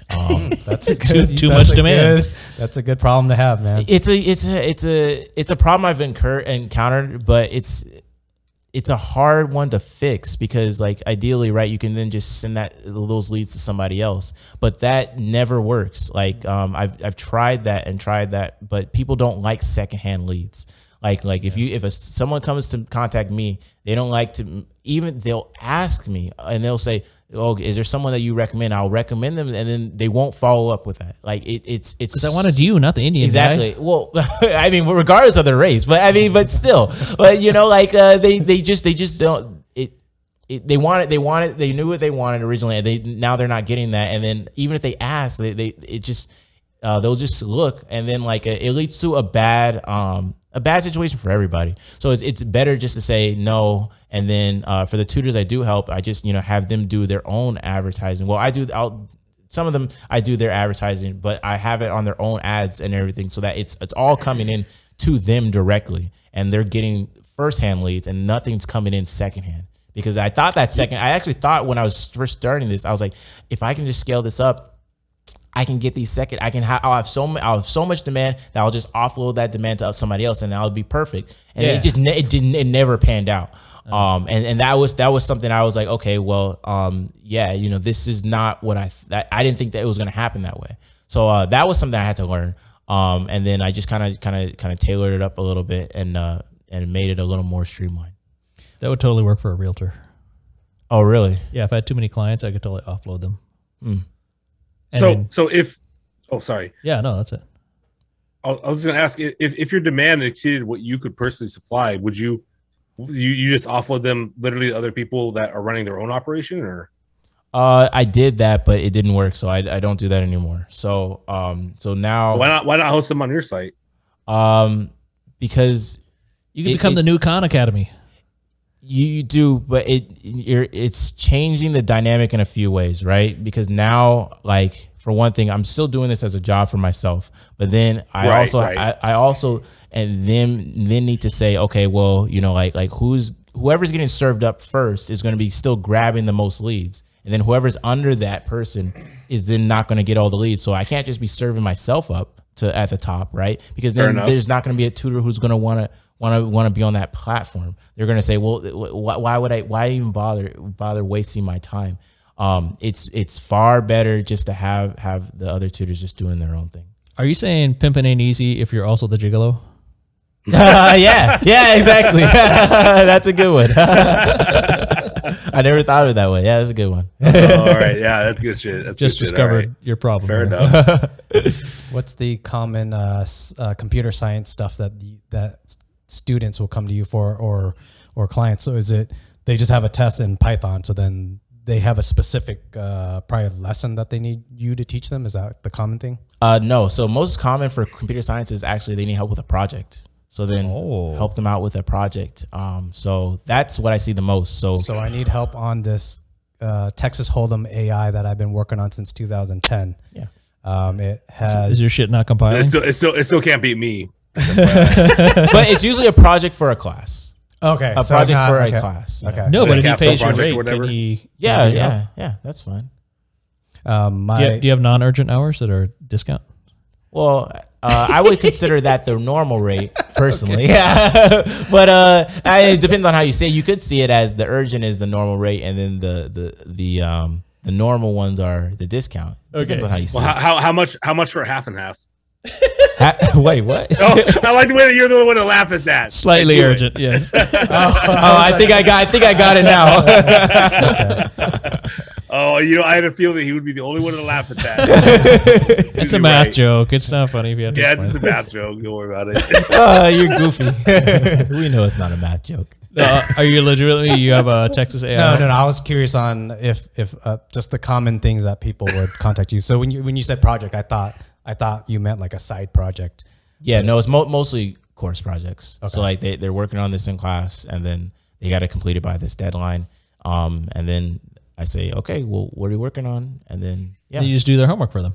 No. So a lot of people. So that's been a more of a recent problem, right? So these like, millennials. No, it's because everything's online now. So people would say, well, it's online. I don't know. How would anyone know? And it's like, okay, well, even if no one knows, right? Like, even if I was to even do that, I'm putting all the risk on myself, because now I'm no longer tutoring them and saying that my service is to teach them, right? Because whether they grasp the concept or not, right? Yeah. Ideally, like the vast majority, literally 99% of people grasp the concept, but the service at this point is for them to learn, right? Now the service is for me to complete the task.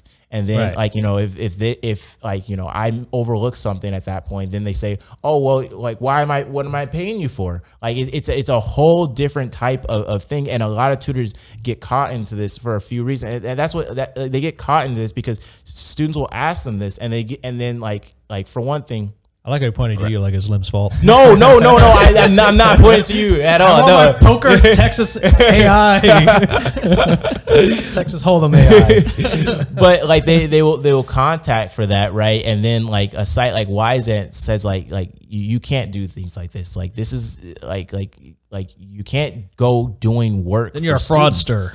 It is a form of fraud, right? I mean, Like okay. it's you're even if you say like, well, this is just paying for work, right? Even if you negate that and we don't go down the fraud route, you're still putting yourself in as a tutor where you're no longer tutoring, you're just doing their work for them, and now they have to get X grade, and if they don't, then now they're upset with you, and it's a whole different, it's a entirely different product. The tutor is the master, not the servant. Yeah.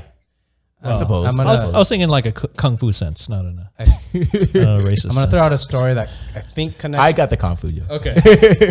I'm going to throw out a story. I think it connects to that, where I was actually trying to tutor someone. I'm going to leave their name out. Let's call him Jeffrey. So Jeffrey, I was. I got to try to guess who this is. He wanted to learn programming. He worked in IT, but he doesn't know programming. So I wanted to teach him. I was like, hey, I'm down to teach you if you're willing to learn. I think programming is an amazing career, in my opinion. And he's like, yeah, I'm down. So I think it was like 3 days a week, 3 evenings a week. We were hitting it where I would screen share and I would try to teach him C#. And I guess my tutoring sucks because the end of the story is he didn't get it, but he kept on saying, yeah, he understood. And I kept on showing him like, hey, this is code behind, you code this. And then when you compile it and then run it, you could see something on a website potentially or an app. And I was showing him all that. And he kept on like saying, yeah, I get it. Yeah, I get it. And then one day I said, okay, now let's have you just do something simple from the code behind, write something to the front. Let me see. And then he can even do I don't know if you know C#. Like a hello world. Yeah. Hello world, which in C# is response.write. Oh man, I forget colon parentheses quotes. You're speaking another language right now. But anyways, he can even. That's actually the most simplest thing in C#. That's like the simplest thing, and I just asked him to do that after weeks of going through it, and then he couldn't even do that. So now, I guess kind of when you were talking about the way you as a tutor want to teach someone, not show them the answer. Is there stories like that? And or what was I doing wrong? I felt like I was showing him like, hey, this is the back end code. This is what happens with the back end code with the front end. Yeah, can you teach him to be a better teacher? Well, I don't think it's necessarily like you're a bad teacher. Like there's a lot of students where I think no one wants to feel dumb, right? Like no one wants to feel dumb, and if they don't get it, they'll just say, yeah. That makes sense, right? You know, like, and there's that is very common. But one of the things I do is I try to catch it really early. It's like, you're sure? Like, you get it? Okay, well, explain it to me in your own words. And then, like, you know, like if they explain it, then I go, hey, move on. If they don't explain it, then always okay. Well, let's think about it from this angle. Like you got to make it so they feel like they're able to ask questions, right? What you did. Right. But then you also have to kind of like check them on it a little bit. Like, come on, like, don't lie. Like, I know when, I know if you're going to lie to me, like, you know, I'm not dumb. Like, you know, like it's almost like you're calling me dumb now. Like, yeah, I got this. Yeah. Right. Exactly. Like don't do things like that. Like I see that more so with younger students and less with adults, because with adults, right, for one thing, like you're paying for it. And then at that, and it's a little less common, but with younger students, they're usually not the ones paying for it. Like almost never the ones paying for it. So like sometimes they're just there just to kind of get. They're not invested. Yeah, they have no vested interest in doing it. They just want to do this, you know, because their parents said to do it, and then they're gonna leave and do whatever. So it's you gotta like kind of check them the most and be like, okay, like it will explain this. Okay, then do this problem. And then like sometimes they'll explain it well, and then like, but they won't fundamentally understand it, or they'll explain it for a unique situation. It's like that worked this time, but that's not going to work every time. Like I need you to think about this a little bit here, and then like think about what I'm saying, and then interpret that to this problem here. And then like always trying to go with like a different approach, because like sometimes you'll tell students things and then they still won't get it, right? And then you have to be like, okay, well, can I think of an analogy? And then if I can't think of an analogy, then sometimes I'll just stop and talk about something else. I'll be like, well, you mentioned that you play travel ball. Oh, how's that going? And then we, oh, you know, travel ball is going so well, blah, blah, blah, blah, blah. Wait, what's travel ball? Like baseball, like Okay. you know, like just sports. Like they'll just ask them about their life, right? You just ask them, and just to get them off topic, because maybe they're just kind of grinding themselves into a rut, and then if you get them out of that rut, then they can then learn what you're teaching them. Yeah, Awesome. yeah. Awesome. Yeah. That's solid. There was probably about 2 years ago, another opportunity with a different person that wanted to learn programming, and I still have a heart to share it, but then I remembered that story of Jeffrey. I was like, maybe I'm not a good tutor, but I was trying to do it just for free out of the goodness of my heart. There's two people that they wanted to better their careers, jump into a better career and make more money. But the second person I eased away from. So yeah. Is it more a matter then of challenging them early and testing them early and getting them to produce instead of trying to hand it to them, making them work for it or test out early? I think Alex might be the better person to ask on that. But I do. That is something that I try. I think with Jeffrey, because I kept on showing him screen sharing. I was showing him the code behind, and he kept on saying yes and yes. And I think that's where eventually I was like, I want to see you actually do a little bit of this. So that I think I felt I was sharing too much somehow. Like maybe I'm just watching a movie of you doing this. Yeah. But that's different than me turning around and writing a script. Yeah. Yeah, and like a lot of people learn differently. So like, some people need that hands-on, some people need more visual, some people I think they need to hear things more. Right? I found like a mix of both is really good, right? So half my job is just telling students to do this, and then I just gotta sit back and then like, of course I watch them, it's not as simple as just literally just me doing nothing, but it is to some extent it is that way, right? Because like I can show them all day long, but like I found that they don't really grasp it just listening to it and seeing it written, like and then also with especially my younger students, I'll say like, do you have like notes? Like, are you writing this down?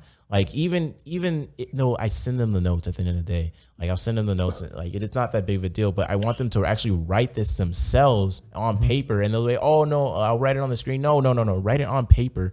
Like you're just kind of drawing on the screen, like write this. So you're saying to yourself that you're trying to learn. Writing stuff down actually. Studies have shown too that actually does help people absorb knowledge better. Exactly. Just literally write it down on a real life piece of paper. Just it gets more imprinted in your brain than otherwise. Yeah. No, it's true. Sorry. That's exactly what I was going to say. Yeah. Whether it be writing, seeing, hearing, I think is that the three? Yeah, I think so. And then I wonder if conceptualizing whether through all that'd be the fourth, the next step. But yeah, I find that for me, complicated things, I'll first hear the first time around. I'll try to watch a YouTube video. I probably don't understand 10% of it, but just to hear it, you just got to hear it. Then listen to it again, and hopefully you catch a little bit more. Then next time, hopefully try to do something hands-on, and then go back to that video, and hopefully you will understand 80% or 90%. But it's not a solid science. You got to kind of figure out what works for you, and each person's different. It's true. Like every person is really different, and students they have questions, and like I'll tell them this all the time. Like if you have this question, right? And you're asking me, I'm telling you, there's at least 5 other people in your class who have this exact same question. It's like you have to it's okay to ask. Like no one, like I already know this material. I'm not just saying it just for myself. Like I don't really care. You're only here to learn, right? Yeah. So if you don't get it, it's okay. Like I'm not gonna hold that against you. Like if anything, I hold it against myself. Like, well, I gotta figure out a new approach. No, but then I look stupid. Well, but you're an adult though. Like you're an adult. Like adults, I'm more direct. I'm like, well, like if you're like, it would be like, why are you wasting your own time at that point? Because you're paying for something and you're wasting your own time. To feel smart, I suppose some people do that, but why do that? That's a waste of resources. Maybe if you have just unlimited resources, that's what you want to do. But most of us don't live in a world where we have unlimited resources. Do you know what Carol the Robot is? I don't think so. Okay. It's from a past era. It's old school. What movie? No, it's on those old Macintosh desktop computers, the green screen ones. The paperclip? No, that's Windows. But if you go way back, there was on Mac. This game that was like kind of step one for programming. You program this robot to go around a maze, but it was to introduce students to the idea of programming. Like if you give instructions to this thing, it will do what you tell it to do. Yeah, there's still that today. Yeah, so the idea was get this robot to go through the maze using the least number of lines of code, right? Using the least instruction set. Yeah.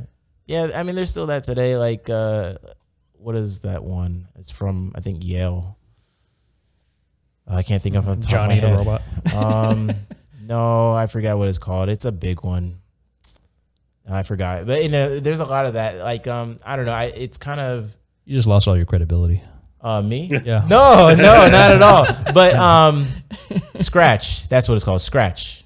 That's a big. I think it's from Yale. It's from some university. But anyway, who it's from is not important. But there's a lot of that. Some Harvard bullshit, MIT. Whatever. Yeah, exactly. Some Ivy League school. But it's a little gimmicky, honestly. Like it's a little gimmicky in the sense that they're learning but it doesn't necessarily, just because they learn that at an early age doesn't necessarily mean that they're now going to go into like a programming field, or that they now even use those skills directly translate to other skills later. Like it's kind of just this industry where, a lot of parents want to, have their students their kids learn to code when they're young. Yeah. And, this industry has kind of popped up, in my opinion. Oh, the industry of teaching people non-useful programming stuff? I wouldn't say it's like non-useful, right? Because I mean, like use is relative, right? But I would say it doesn't directly translate. Like if you learn something on Scratch, like you're trying to just doing block-based coding, that doesn't necessarily, like you don't really know SQL, like doing that. No, you need to go on and study more. Right. Yeah. Useful stuff. Right, exactly. And if they're doing that at an elementary age, like it makes them like have better cognitive skills, like, in later in life, but it doesn't directly translate to better programming skills. Yeah. Wait, so outside of tutoring, are you really good at several talk about languages? Oh, sorry. I thought you were going to go computer programming? No, go ahead. Are you good with the ladies? Oh, am I good with the ladies? No, are you good at like, say tutoring became illegal all of a sudden? Like, no online tutoring. I think they had something similar to that in China. Yeah. Could you go be a programmer tomorrow? Yeah. Okay, so you're good at several. You're good at several languages. Like you can make stuff happen. Yeah. Okay. Python, C++. I did learn C#, but that's years ago. I haven't used it. C++ is surprisingly close to C#. So if you know C++, then you could probably jump into C#. I can pick it back up. So yeah. So C# and then what did I say? C++, and then Python, Java, JavaScript, which are different. And then I'm sorry, it's Java. I think I've worked with Java that was surprisingly like C#, but Java is very similar to C++. Is that, in your opinion? Yeah, Java's object oriented and C++ is object oriented. So I suppose you could say that Java is similar to C#. Yeah, I can see that. SQL, and then go ahead. Yeah. I was just wondering if I could ask you, like when I say challenging in this regard, I don't mean like I'm trying to like challenge you. I just want to know. No, feel free, guys. Like you guys have asked really good questions. I don't mind answering any of them. On your website, you say for computer science stuff. Yes. HTML, CSS, yes. JavaScript, etc., etc. Thank you. Yet it seems that you built your site in Squarespace. No. Yes, that is true. Okay, yes. and I just wanted to know, like, is there a reason? Why didn't you just program your own shit, bro? Time or essentially. Yeah, it's I could build it myself, but it'd be relatively low cost. It would be, why build it myself when I can already use something that already exists, and then I'd have to then figure out how to use the Square API to get the payment set up inside of it, right? And then I'd have to figure out all these APIs. Why not just do it? Use Squarespace where it's already built and designed for me. Go to Oh, absolutely. Okay, that makes perfect No, sense. that and what I that's no. figured, too. It's a great question. It really is. Joe. You must have been looking at the what is it called, the inspector. I did, Yeah, nice, Joe. and then I saw the calls for the Squarespace stuff. What up? nice. Joe, go to talkswithlimlee.com and see what a software engineer can do for a website. So it's a terrible website, and I this whole podcast is really, I was imagining YouTube would be the primary source of The home. everything. As I went along, then it jumped onto Spotify, Anchor, Google Podcasts, Apple Podcasts, Rumble Video. Oh, it's everywhere. But then I was like, well, I should create a website because people may ask. But I made this crappy, ugly website, and it has a link.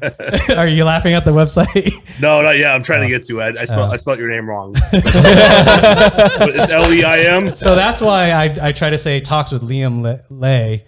Leim. But I say Lim Lee personally. Liam Lay. See how you spell that? Talks with Liam Lay.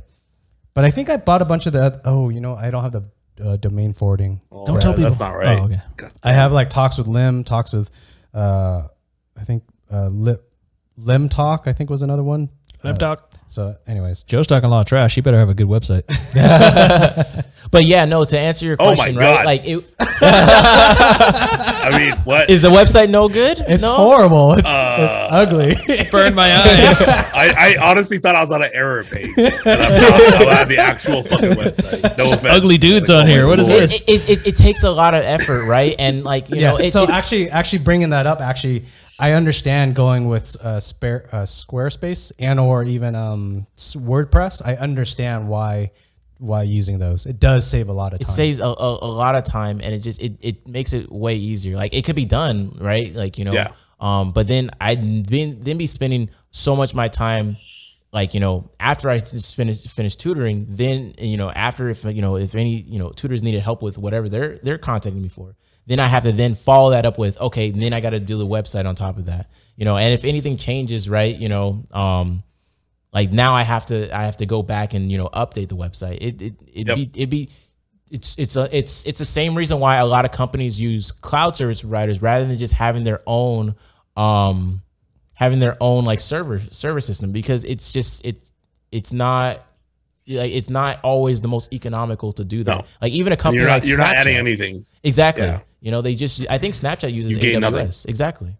Yeah. Are you saying even a refrigerator engineer would buy a refrigerator from the store instead of designing his own? I think so. Yeah. I mean, I like just because you can build a car doesn't mean you want to necessarily do that. Like, No, or with a exactly, fridge, yeah. like yeah. Especially for your site too, because I mean, yeah, you're just really just displaying information. I mean, it's the easiest. I mean, how long did this take? No, there's did a this take to scheduling set up in thing. Squarespace? I mean, yeah, not long. a couple hours My- at most. Exactly. The yeah. website Yeah, for this no podcast. debugging, no nothing, no bullshit. The website for this podcast is just displaying information. Joe, why you got to laugh at it? I wasn't laughing at it. I was laughing with it. But we were both laughing at it. All right, I'm gonna laugh at itself. I'm gonna jump topics. Let's talk about your go karting. So yeah. Is it number 2 in the world or number 2 in the nation or? So 2021, I finished number 2 in the nation, and then I think I was like 14th or 15th. And Joe, you can look it up since you're the guy who's looking everything Jamie. up. Yeah, you can type in the SODI World Series. You can type it in on Google. SODI. Yes, World exactly. Series. Perfect. Wait, are you all saying Alex is a badass What year? go-karter? What Oh, year? I wouldn't. 2021, Yeah. I think. 2021. No, you can just type in SODI World Series and then go to the website and then See your face. Got it up. it's not on my face is not right there, but yeah, you can see things. Like if you click what's that tab? If you click like tracks and you look for the US tracks, then you can kind of pull up all the information, because then you can find the track Vegas Superkarts. Is this some kind of Mario Kart thing or what's going on here? Yeah, it's kind of like Mario Kart. Are we talking real life go-karts? It's real life though. It's real life that I Okay. do this. Yeah, it's not virtual. So you're an almost champion go-karter.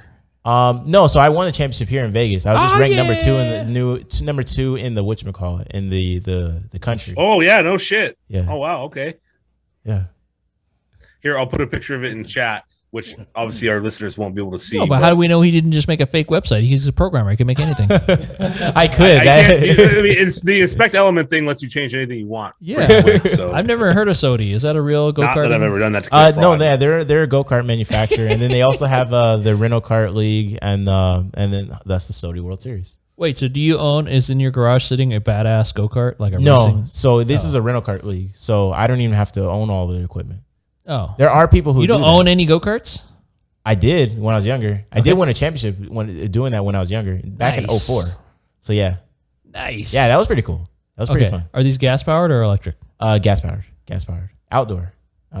Okay. Yeah. And is Sodi like so it's national, but then what's the small? Is there a bunch of small leagues like in the cities and whatnot? Like I think Okay, for that's a good question. So I think for cars, I think there's SCCA for Yeah. Is Sodi like Sodi would be comparable to that, okay? but not exactly. So Sodi itself, they manufacture go-karts for ones that you can buy yourself and own yourself. Yeah. But they also manufacture rental kart ones. And then these tracks can then participate in the Sodi World Series if they want to, so that all of the points for the year then get applied also to the Sodi World Series. So the Sodi World Series, it's not like they're like a governing body, kind of like some of these other organizations, but like SCUSA or something. But no, they're more so like host an annual event for the finals. Was there a reason why you didn't want to take it further? I'm guessing ranked, was it 2 or 4 nationally? The same reason he two in the stopped when he nation. made money on stocks. He's like, you know what? That's enough. No. That was this is so no with the stock. So I'll clarify the stock one real quick, right? So like I had made enough to where if I just invest in the S&P, it was going to grow to a large enough sum to where it was significant. It's like there's even if I am able to get superior alpha on the returns, like it's. Like then I have to take the risk, and then I still have to do this as a job because I still have to then research. And a lot of times I'm researching, like it doesn't yield anything. And a lot of people they make the mistake with like they'll invest in, let's just say for stocks, right? Because that's more of my area of competency.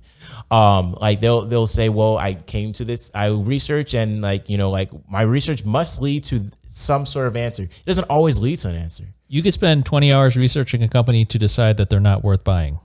You can decide that there's you're not even sure, and then they get you nothing. So you exactly. So like there's not a point when I can just keep investing at this point at the S&P 500 because I've already made the gains. Now it's more of like a big pot, and then I can take that big pot and then just invest it into the S&P, and then it's going to grow to a good size. Okay.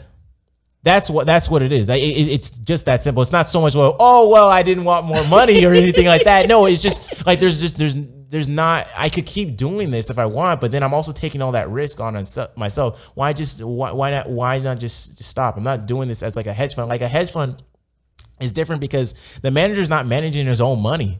Yeah. Like he's just managing other people's money. So like he has a disconnect doing that, right? Like when you're managing other people's money, you can just kind of look at it objectively, right? You're like, okay, well, like I don't have, not to say they don't have a stake in it. They do have a stake in it, right? But they have less of a personal stake where like, okay, well, if I really mess up, like my wealth is on the line doing that. Right. So then you reached number 2 nationwide rental kart racer. Oh yeah. And you're like, you know what? That's cool. I don't want to waste a whole nother year trying to get first place. No. So it's just the way the points work. So out here in Vegas, right? So with the way the Sodi World Series does the points, you can get a maximum of 1022 points, right? So that's 1,022 points you can get a maximum of. To have that happen, I think, and then Joe, you can look it up. It's on the website, somewhere on the website.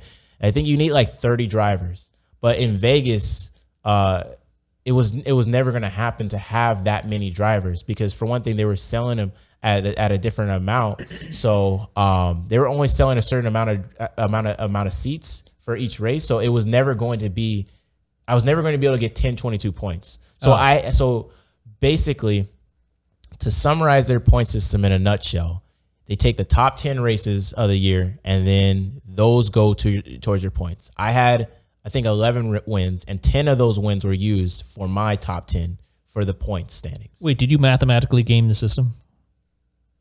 I mean, you just have to win. Like it's not. There's no trickery because it's just how well did you score? Okay. Yeah, I mean, more drivers that are there, then you've beat more drivers, so you should get more points. Yeah. And if there's I think it's over 30 or over 40 or something like that, then you get the max possible number of points. But in Vegas, there was never going to be that many that many drivers. So you were handicapped by the small participation in Vegas. It wasn't small, but it would be there were days where we would have 36, but a lot of those people wouldn't actually be signed up on the website, so they wouldn't get the points for it. So then the points would only be skewed to 29 or something like that. And then Joe, you can actually look up the actual numbers because I'm kind of just talking off the top of my head. So Wait, are you talking about your numbers or for the league or for the points? I think if you click one of those tabs on the top, it'll say a point simulator or something like that. Maybe the second tab, there's the home tab and then there's that second tab. He doesn't care race enough. point. Yep, race point simulator. Exactly. So then you can see how many drivers have to be there to get 1022, and it just wasn't none of the drivers out here. There was never a situation where anyone got 1022, and so I got 1021. So yeah. Oh, you were 1 point short. So to some degree, I was 2 points short because the guy, there's a guy in Connecticut, and then he got 1021 is your highest. Yeah, exactly. So then he got 1022 twice. So then he beat me 2 points. This guy named Connecticut. Yeah, I went out there once to race. if you were in a different state that had more racers, would you easily be higher in numbers then?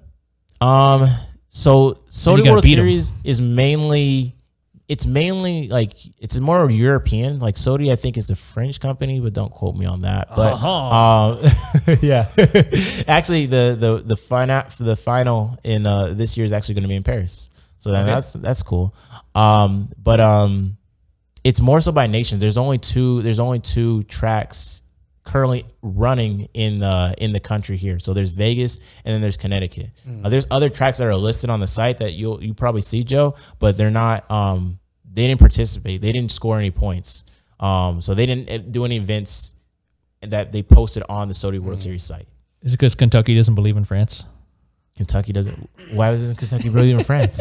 Is that some sort of joke? Like Kentucky capital? Kentucky's Frankfurt, right? That's a German town, I think. I was making a joke about rednecks not giving a shit about France. Oh, It's a stretch, I know. I have a serious question though. Yeah, go ahead. So the rental carts. Yeah. So the day you show up for the race, Yeah. do you jump on a random cart, or is it? Yeah. I mean, they have cart assignments, but yeah. So when I go to the bullshit like warehouse go-kart tracks, Yeah. some of the carts just literally aren't as good as the other. Like people blow my doors off. Like that guy had a better fucking cart. Like I'm floored, and he's just blew my doors off.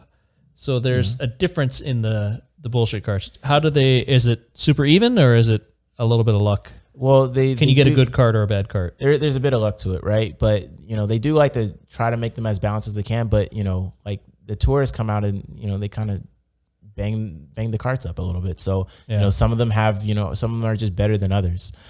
So they do what they can to make them as fair as it can possibly be. But it's just not always that way.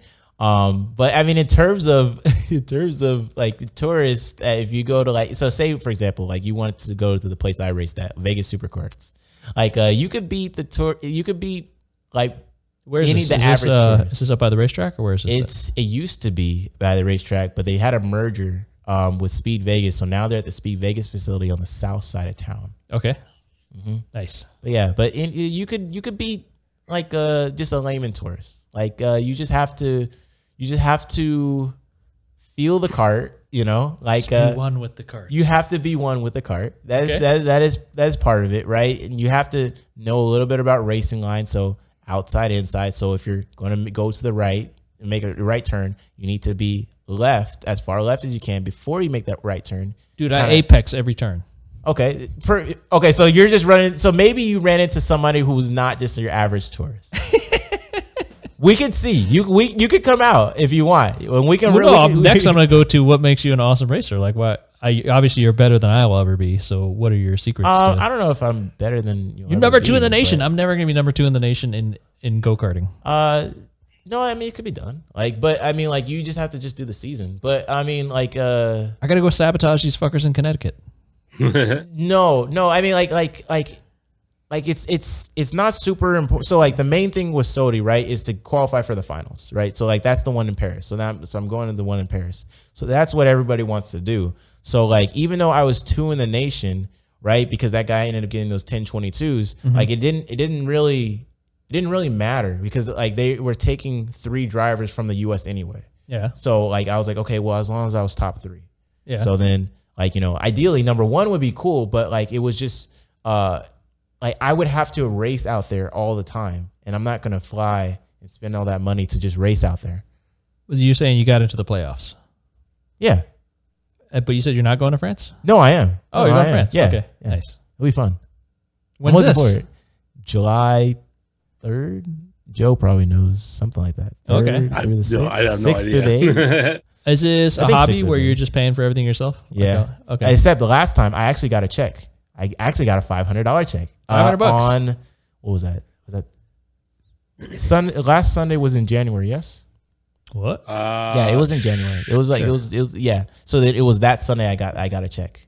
Yeah. What? Do you get sponsorship from like a bullshit energy drink or anything? No, I don't have any sponsorship from any energy drinks unless you know Free there are hats. any sponsors out there that would like to sponsor. It's an energetic dude right here. You want him to represent Definitely. your Yeah. bullshit energy drink. No, it'd be a high quality energy drink, you know. I could use it over the caffeine pills. But yeah, no, so like yeah, I ended up getting the check for that. So then, like, if you want to look that up, Joe, that's on Facebook. That's on the Vegas Supercarts. Supercarts is one word.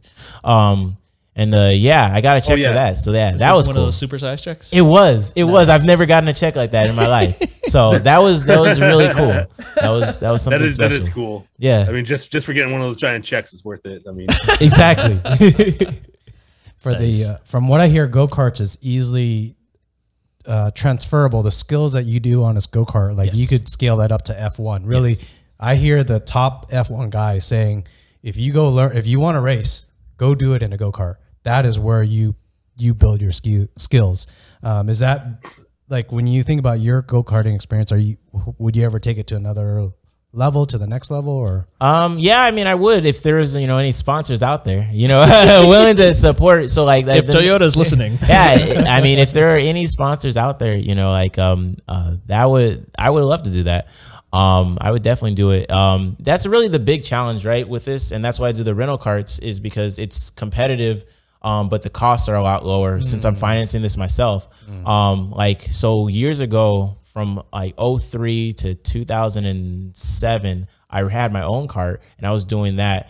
But when you have your own cart, if you're not sponsored, you're paying for everything from fuel to tires to spark plugs to broken tie rods, to entry fees, literally everything. So yeah, it's just a higher cost. So I could get back into that. But I wouldn't want to spend that much money personally. It's too much. I mean, at this point, like a lot of the people who kind of get promoted into kind of the junior leagues, like if they go into like the ARCA series, which would be like the junior league for NASCAR, or they go into like, F3 or something, they are usually a lot younger. Like I'm kind of old. So like, Past your prime. yeah, well, I don't know, past my prime. I think I do pretty well. But, I mean like they would want someone a little bit on the younger side for that. So, yeah, it's just kind of the way it is, like it's like football is pretty cool because, the cost to start playing football is just really equipment, right? You just need kind of. you sacrifice your body. That's true. You do sacrifice your body, right? But there's also a lot of openings. Like with F1, there's only 20 spots and there's only 10 teams. And like, let's just say like only half of them are actually looking for rookies. Like all the other ones are looking for, like veteran drivers. Mm-hmm. So like there's just a lot less spots. Even in NASCAR, there's there's this phrase in racing where there's a lot of good talent, but there's just not a lot of, opportunities. Like, so Wait, do you think NASCAR is a legitimate sport? yeah, definitely. Driving in a circle? Come on, bro. No, I mean, like if could you drive in a circle and lose 10 pounds and just sweat alone? I could sweat. It's intense though. It's more than just driving in a circle, right? Because I mean, of course, there's the driving in a circle aspect of it, but Sometimes you have to turn left. It's not that easy. Yeah, exactly. It's not that easy, you know. Like the South Park thing. They turn left. I think those things are funny though. I do think the jokes about it are funny. But no, I do think it's a legit sport, right? Like a good driver can go and say and say that he needs to make a pit, right, for one reason or another, and he Don't run anybody over. I got it. Well, people do run people over sometimes. that does happen. But it doesn't happen often though. But in any case, they can be able to communicate to the crew chief on what's going on with the car, and then the crew chief can communicate back on what the adjustment they think would be the right adjustment. Yeah, I need to go faster. Well, yeah, everybody needs to go faster, but people don't usually say you can't. There's not much you can do if the engine's just not as fast. There's not anything they can do. It's more so like they're going to say, well, the car is loose, right? Okay, so we can add some wedge if it's NASCAR or something. We can figure out a way to tighten up the car for you. And then they be able to go out onto the track and then do like one lap. And then be able to report back like is the situation fixed? If that situation is fixed, cool. Are there now new situations that have now occurred? And then not only that, but you have to then account for, okay, what are the current track conditions? And then There's all these chumps in my way. Of course there's people in your way, but the track will change throughout the day. So there's a good track in NASCAR. You can see this happen like live. It's called Dover Downs. So it's a concrete track. So, concrete's white. Uh-huh. And then, when you have the asphalt, not the asphalt, you have the rubber on the tires, since it's black, you can slowly see them you can see the track rubbering up, because it's literally putting the rubber onto the track. And where the rubber meets the road? Yeah, okay. Exactly. Where the rubber meets the road. Exactly. So you can see all that happen in live time. And since you see all that happen in live time, you can see it more so from just a layman's perspective on what's happening. But that happens in even just a karting track. Like we were racing the other day, even a lot of times. So if the track is cold, they built this new facility over at Speed Vegas for the kart track, right? And they had they didn't really have a lot of time before their first race, so no one had really laid any rubber down. But even the tourists are just having fun, and they're just having fun to do it for themselves anyway. They weren't laying any rubber down, so we were just running on the track by ourselves. So then I get on the track the first time, I know there's no rubber and it's cold, right? The tires are cold, and I say, okay, it'll be fine. I actually spin out the first hairpin. I spin was that around. Embarrassing? No, I kind of laughed it off. It happens.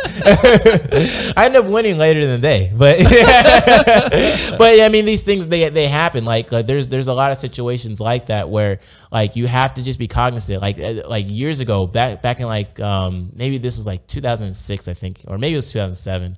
Probably 2007. I remember I was racing with my dad, and my dad was because he was my crew chief, and he was like Alex, the track is wet, and when the track is wet, these tires, they don't have any tread on them. But if it's a rain race, the race director then allows you to put the rain tires on. But it had dried up a bit, so it's not ideal to run the rain tires because they're slower. So then he's like, put the slicks on, and I insisted that I need to do the practice. He's like, I don't think you need to do practice. He's like, but okay, Alex, fine.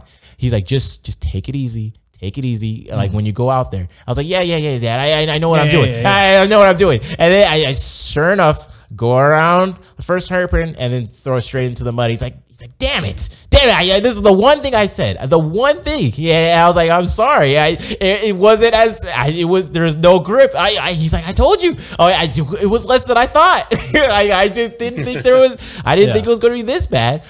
So he ended up having to clean the whole car. We missed the second practice, and then we You can't run with mud on it? Well, not only that, but mud can get in to some of like the engine's right there, and it's just a 2-stroke engine. You need to kind of clean it up. Like it can kind of get into the intakes and whatnot. Gotcha. So he needs to clean it up, and then he got it cleaned up, and then we were racing. We're doing the qualifying. I think we qualified second that day. It doesn't really matter. But with the end of the day, like what did matter was that I ended up winning, and then it kind of negated out the whole situation because if I lost that day, then he'd just be like, like this just wasn't a good day. But it ended on a positive note because we ended up winning. So it was a fun time. No, well, you can't find the edge of the envelope until you go over the edge, right? You just love your analogies. No, isn't that? But I mean, if you didn't spin out, then you wouldn't be going as fast as possible. In retrospect, no. I should have just taken it a little easier. I really thought I was taking it easy. Even in retrospect, from what I remember, I was kind of young then, but I didn't think I was just driving it hard or anything. But I should have just taken it even easier than I was. Okay.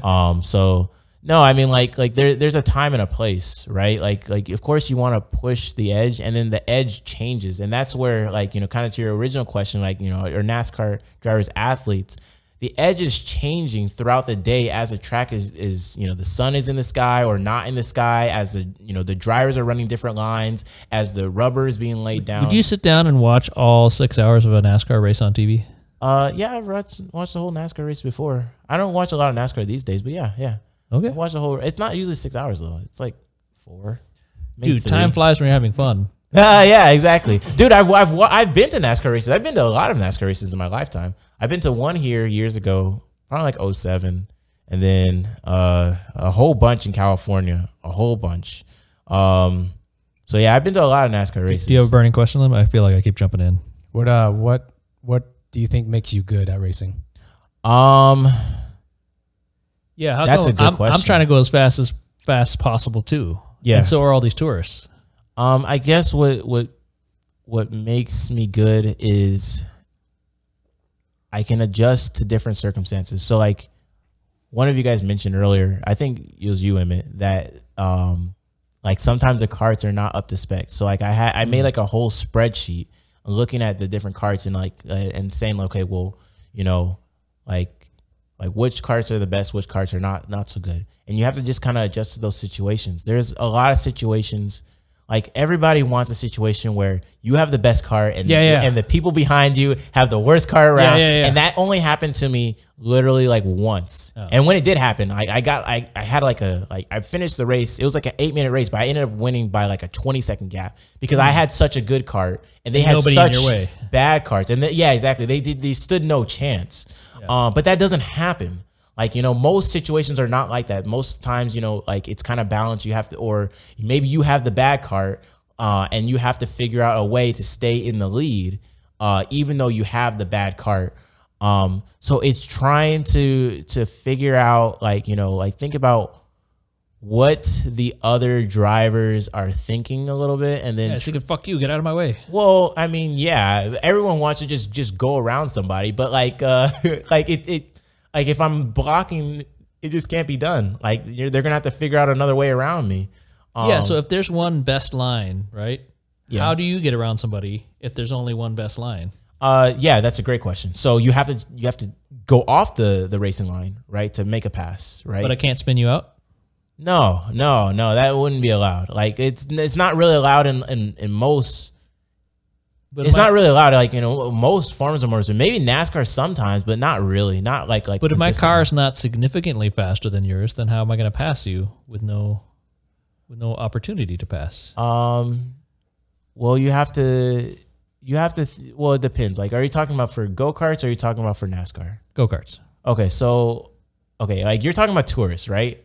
Yeah, look, when I get on the track, you're talking about your okay. I'll address your personal situation. Look, like you need to work on the racing line. I think the cart's probably fine. Like if I'm being honest, I think the cart's fine. I think you need to work on the racing line, and you gotta just use the brake pedal. So many tourists do not use the brake pedal. They want to drift around. They think that's the fastest way. It's slow. Like, and for one thing, right? Like when you're doing it with other tourists, you're just going for fastest time, like fastest lap. You're not trying to race them. So it's a race. No, but you're just trying to get the fastest lap. That's who the winner is. Okay. So like don't, if someone is really in your way or something, then you could always check back and then just wait, like, you know, and then, you know, do another lap, and then you can outbeat them. But you're not telling me how to be a championship go-karter. Okay, so to be a champion, right? So that's to be a tourist, right? To be a champion, you need to be able to think critically about different situations and then stretch every little advantage you have to like stretch almost every advantage you have. So like one of the things I did that no one did all year long was I kept the data on all the carts, and I said, okay, well, you know, like you can't just look at the data and say, okay, well, this car was slow, so clearly that's a slow car. You have to say, okay, well, is that an outlier, right? Is this person driving slow, or like, you know, relative to the car? And then you have to be able to comb through that data and then kind of like normalize it and then to come to some sort of conclusion.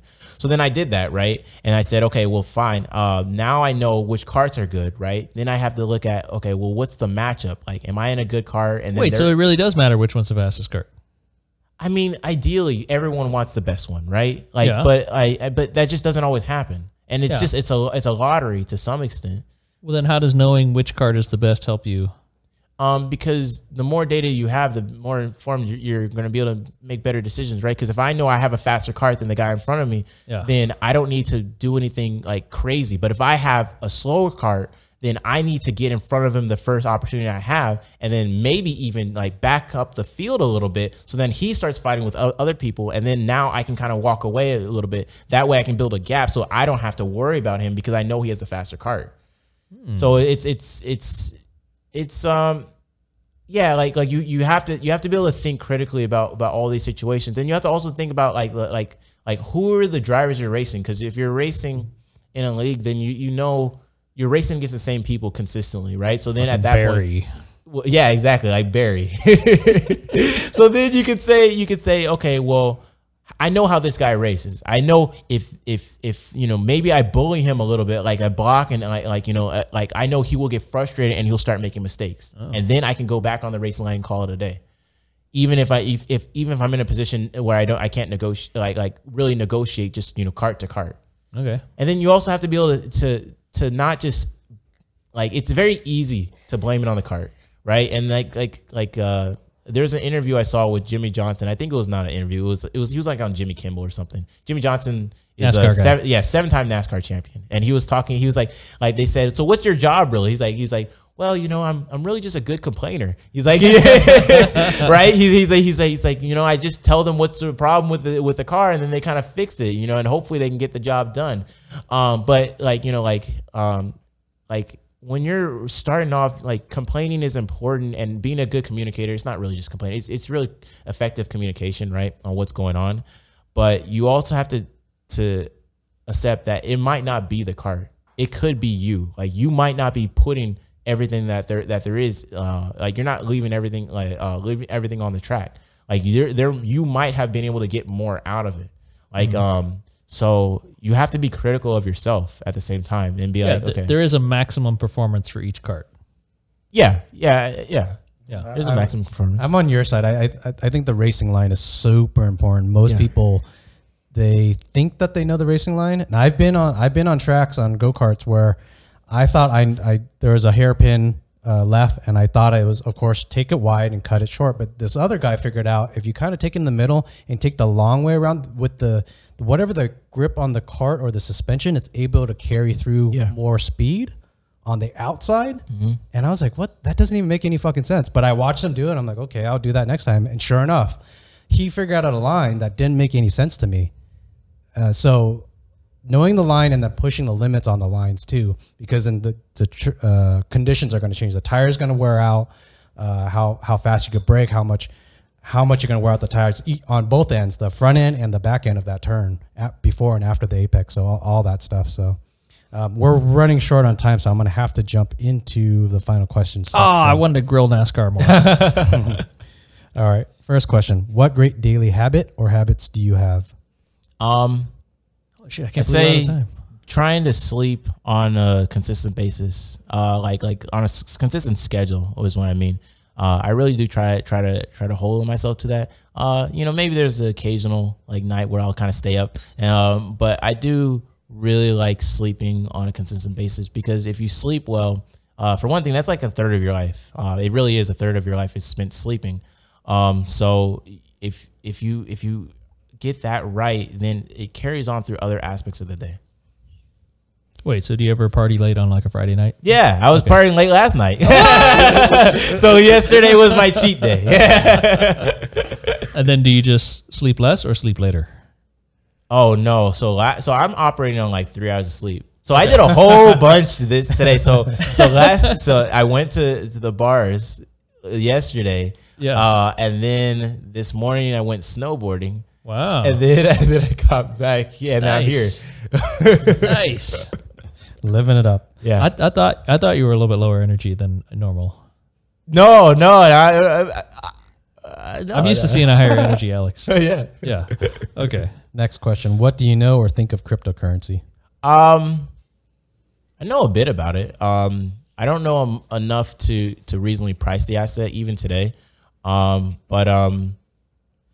I do know a bit about it. I think like I think it can be a good investment if you know what you're doing. I don't think there's any problem with crypto as a whole. Yeah, but I think it just takes research, like with stocks though, like with real estate. It takes there's a problem. The pump and dump is a problem. That is a problem, right? But like that takes research. That takes like 5 seconds. I feel like it's not. Well, I don't know. I feel like every time I hear about these stories, I feel like it just didn't seem that hard not to see. We're not all hedge fund analysts. Well, I mean, like you don't have to be a hedge fund analyst to just like if your strategy is largely like I'm just trying to find another sucker to sell it to. Yeah. Right. I mean, like that's not a good strategy. Like like investing doesn't have to be some zero sum game. Like it's typically a game where like everyone is winning, right? Someone needed to sell it to do whatever. You're buying it on the belief that it'll appreciate, and then you can sell it for you to do whatever, and then someone can buy it for it can appreciate. It's not like it doesn't have to be a zero sum game. Yeah. I mean, I got lucky and sold some on a high. Yeah. But then that means the other person lost. I mean, probably. Because I mean, depending on if you're talking about one of these pump and dumps, then yeah, probably. No, I wasn't. I just happened to get lucky on the day that I sold it. Okay. Well, no, I mean that happens though. That happens in the stock market. Though. Okay. That happens you could have sold right before the Great Recession with the house. Did you buy some crypto in 2017? Yes. Yeah. Oh. That was 2017. Yeah, I own Bitcoin and I think Ethereum and then I think Litecoin. I think I own those three. I don't own any of these days. You don't own what? I don't own any cryptocurrency these days. Oh, you divested? Yeah. Okay. It was in 2017 because I didn't feel that I was knowledgeable enough to price the asset. Like, so I was like, okay, I don't have the knowledge to do this. Like, I didn't understand it enough to price it. It's too risky for your blood. No, I just couldn't price it. Oh. To the moon. There's a value for everything, right? So like earlier, I think Joe, you mentioned about Tesla, right? Like, and then like we were talking about how it's possibly overvalued, right? If you look at it as a car company, it's extremely overvalued, right? If you're, factoring in the autonomy aspect, well, depends on how you crunch those numbers out. But like there's a way for me to reasonably price that, so that I stay within my area of competency. What do you think about blockchain as a global consensus that's unhackable by any entity? By any single actor that's not going to overtake the network by 51% or more. Right. I used to think blockchain was going to really catch on. It doesn't seem like it is catching on, at least not as fast as I thought it would. And even if it doesn't catch on, doesn't mean that doesn't means one thing or another for crypto. I don't really know, but I don't think there's as much of an incentive always. It sounds good for a consumer, but it's not always good for a corporation, right? It's almost like they're giving up kind of some of their keys to the castle, and then like it for it to help the consumer, which it would, but I don't think they really want to do that. And I think if we were going to see more of a pivot like that, I think it would have happened. I really was under the impression. Yeah, we don't want your utopia limb where everybody's equal and shit. No, but I mean, it would provide far more utility for the end consumer. But I don't think I don't think there's any incentive for a corporation to do that. Hey guys, is blockchain harder to program than normal stuff that you program? Yeah, the consensus module, the consensus. If you're building your own blockchain, the way that, like, say one computer has an answer and then another computer with milliseconds that come in, how do you figure out which one was first? I mean, you could get the timestamp, but who was hacking, who was right, and then I think there's the mathematical. This gets complicated because there's times where that block came in, even though it's a right answer. Oh man, I'm going to mess this up. No, I think you're on the right track. How the longest chain to accept that block and the mathematical equation on when another one comes in with the right answer also, which one should get it. So obviously time, whoever comes in first, but then how do you mitigate even that? Who is going to choose that? There's not what decentralized when it showed up in the mailbox. But who got it first? What if one? Because there's no one mailbox. Oh, there's no mailbox. Everybody is saying that, like, this is what happened. Yeah, I see. I've never programmed it, like build a blockchain or anything, but so there's some complications that make it harder than regular programming. Oh yeah. Okay. Gotcha. All right, next question. What's the biggest problem for humans, and what do we do systematically to fix it? People don't look at primary source data, like with a lot of aspects of their life. It doesn't have to just be with stocks and investments, but just like news, like you got to get primary source information. Yeah, it's primary on TikTok. No, but like, I mean, maybe I'm just like a weird guy, but like I've never read a full like House bill, but I've read some of like the things that are important about that. And then I can kind of like go through it, or like say like there's like a tax issue, like you can go on irs.gov and they have a lot of like I guess like you may have a specific question. They kind of have answers for a lot of that. They're in different situations, not for all situations. Not to say that, oh, just because you go on irs.gov, now you're an accountant. It doesn't make you an accountant. It just makes you like a little more knowledgeable about your own situation, really, right? But you got to be able to look at primary source data and then to be able to interpret that for what does that mean for you, right? A lot of people, they just, are fine and content with, whatever someone said, about even just. No, but if I hear of like 3 different people at work say it, then it must be true. A lot of people think that, like, but that's how rumors start. Like even just in social situations, like one person may have heard something and then the other person heard something, and then then a third person says, well, I heard this happened. Yeah, and then Sisolak, he got in a drunk driving accident. I didn't say drunk driving. I just said he got into an accident. That I don't know what type of accident. I heard it was. I just remember he was talking to the officer. He was like, it's going to be a media circus, and he was really worried about that. I don't know what type of accident it was. I don't think it was drunk driving. If it was drunk driving, I think he might have more to answer to, but I don't know. Okay, we're kind of a small state, so I got to talk to the police. No, I think you just go on. Well, that's the primary source. Actually, yeah, you're right in that one. I was gonna have to say just look on the news for that one.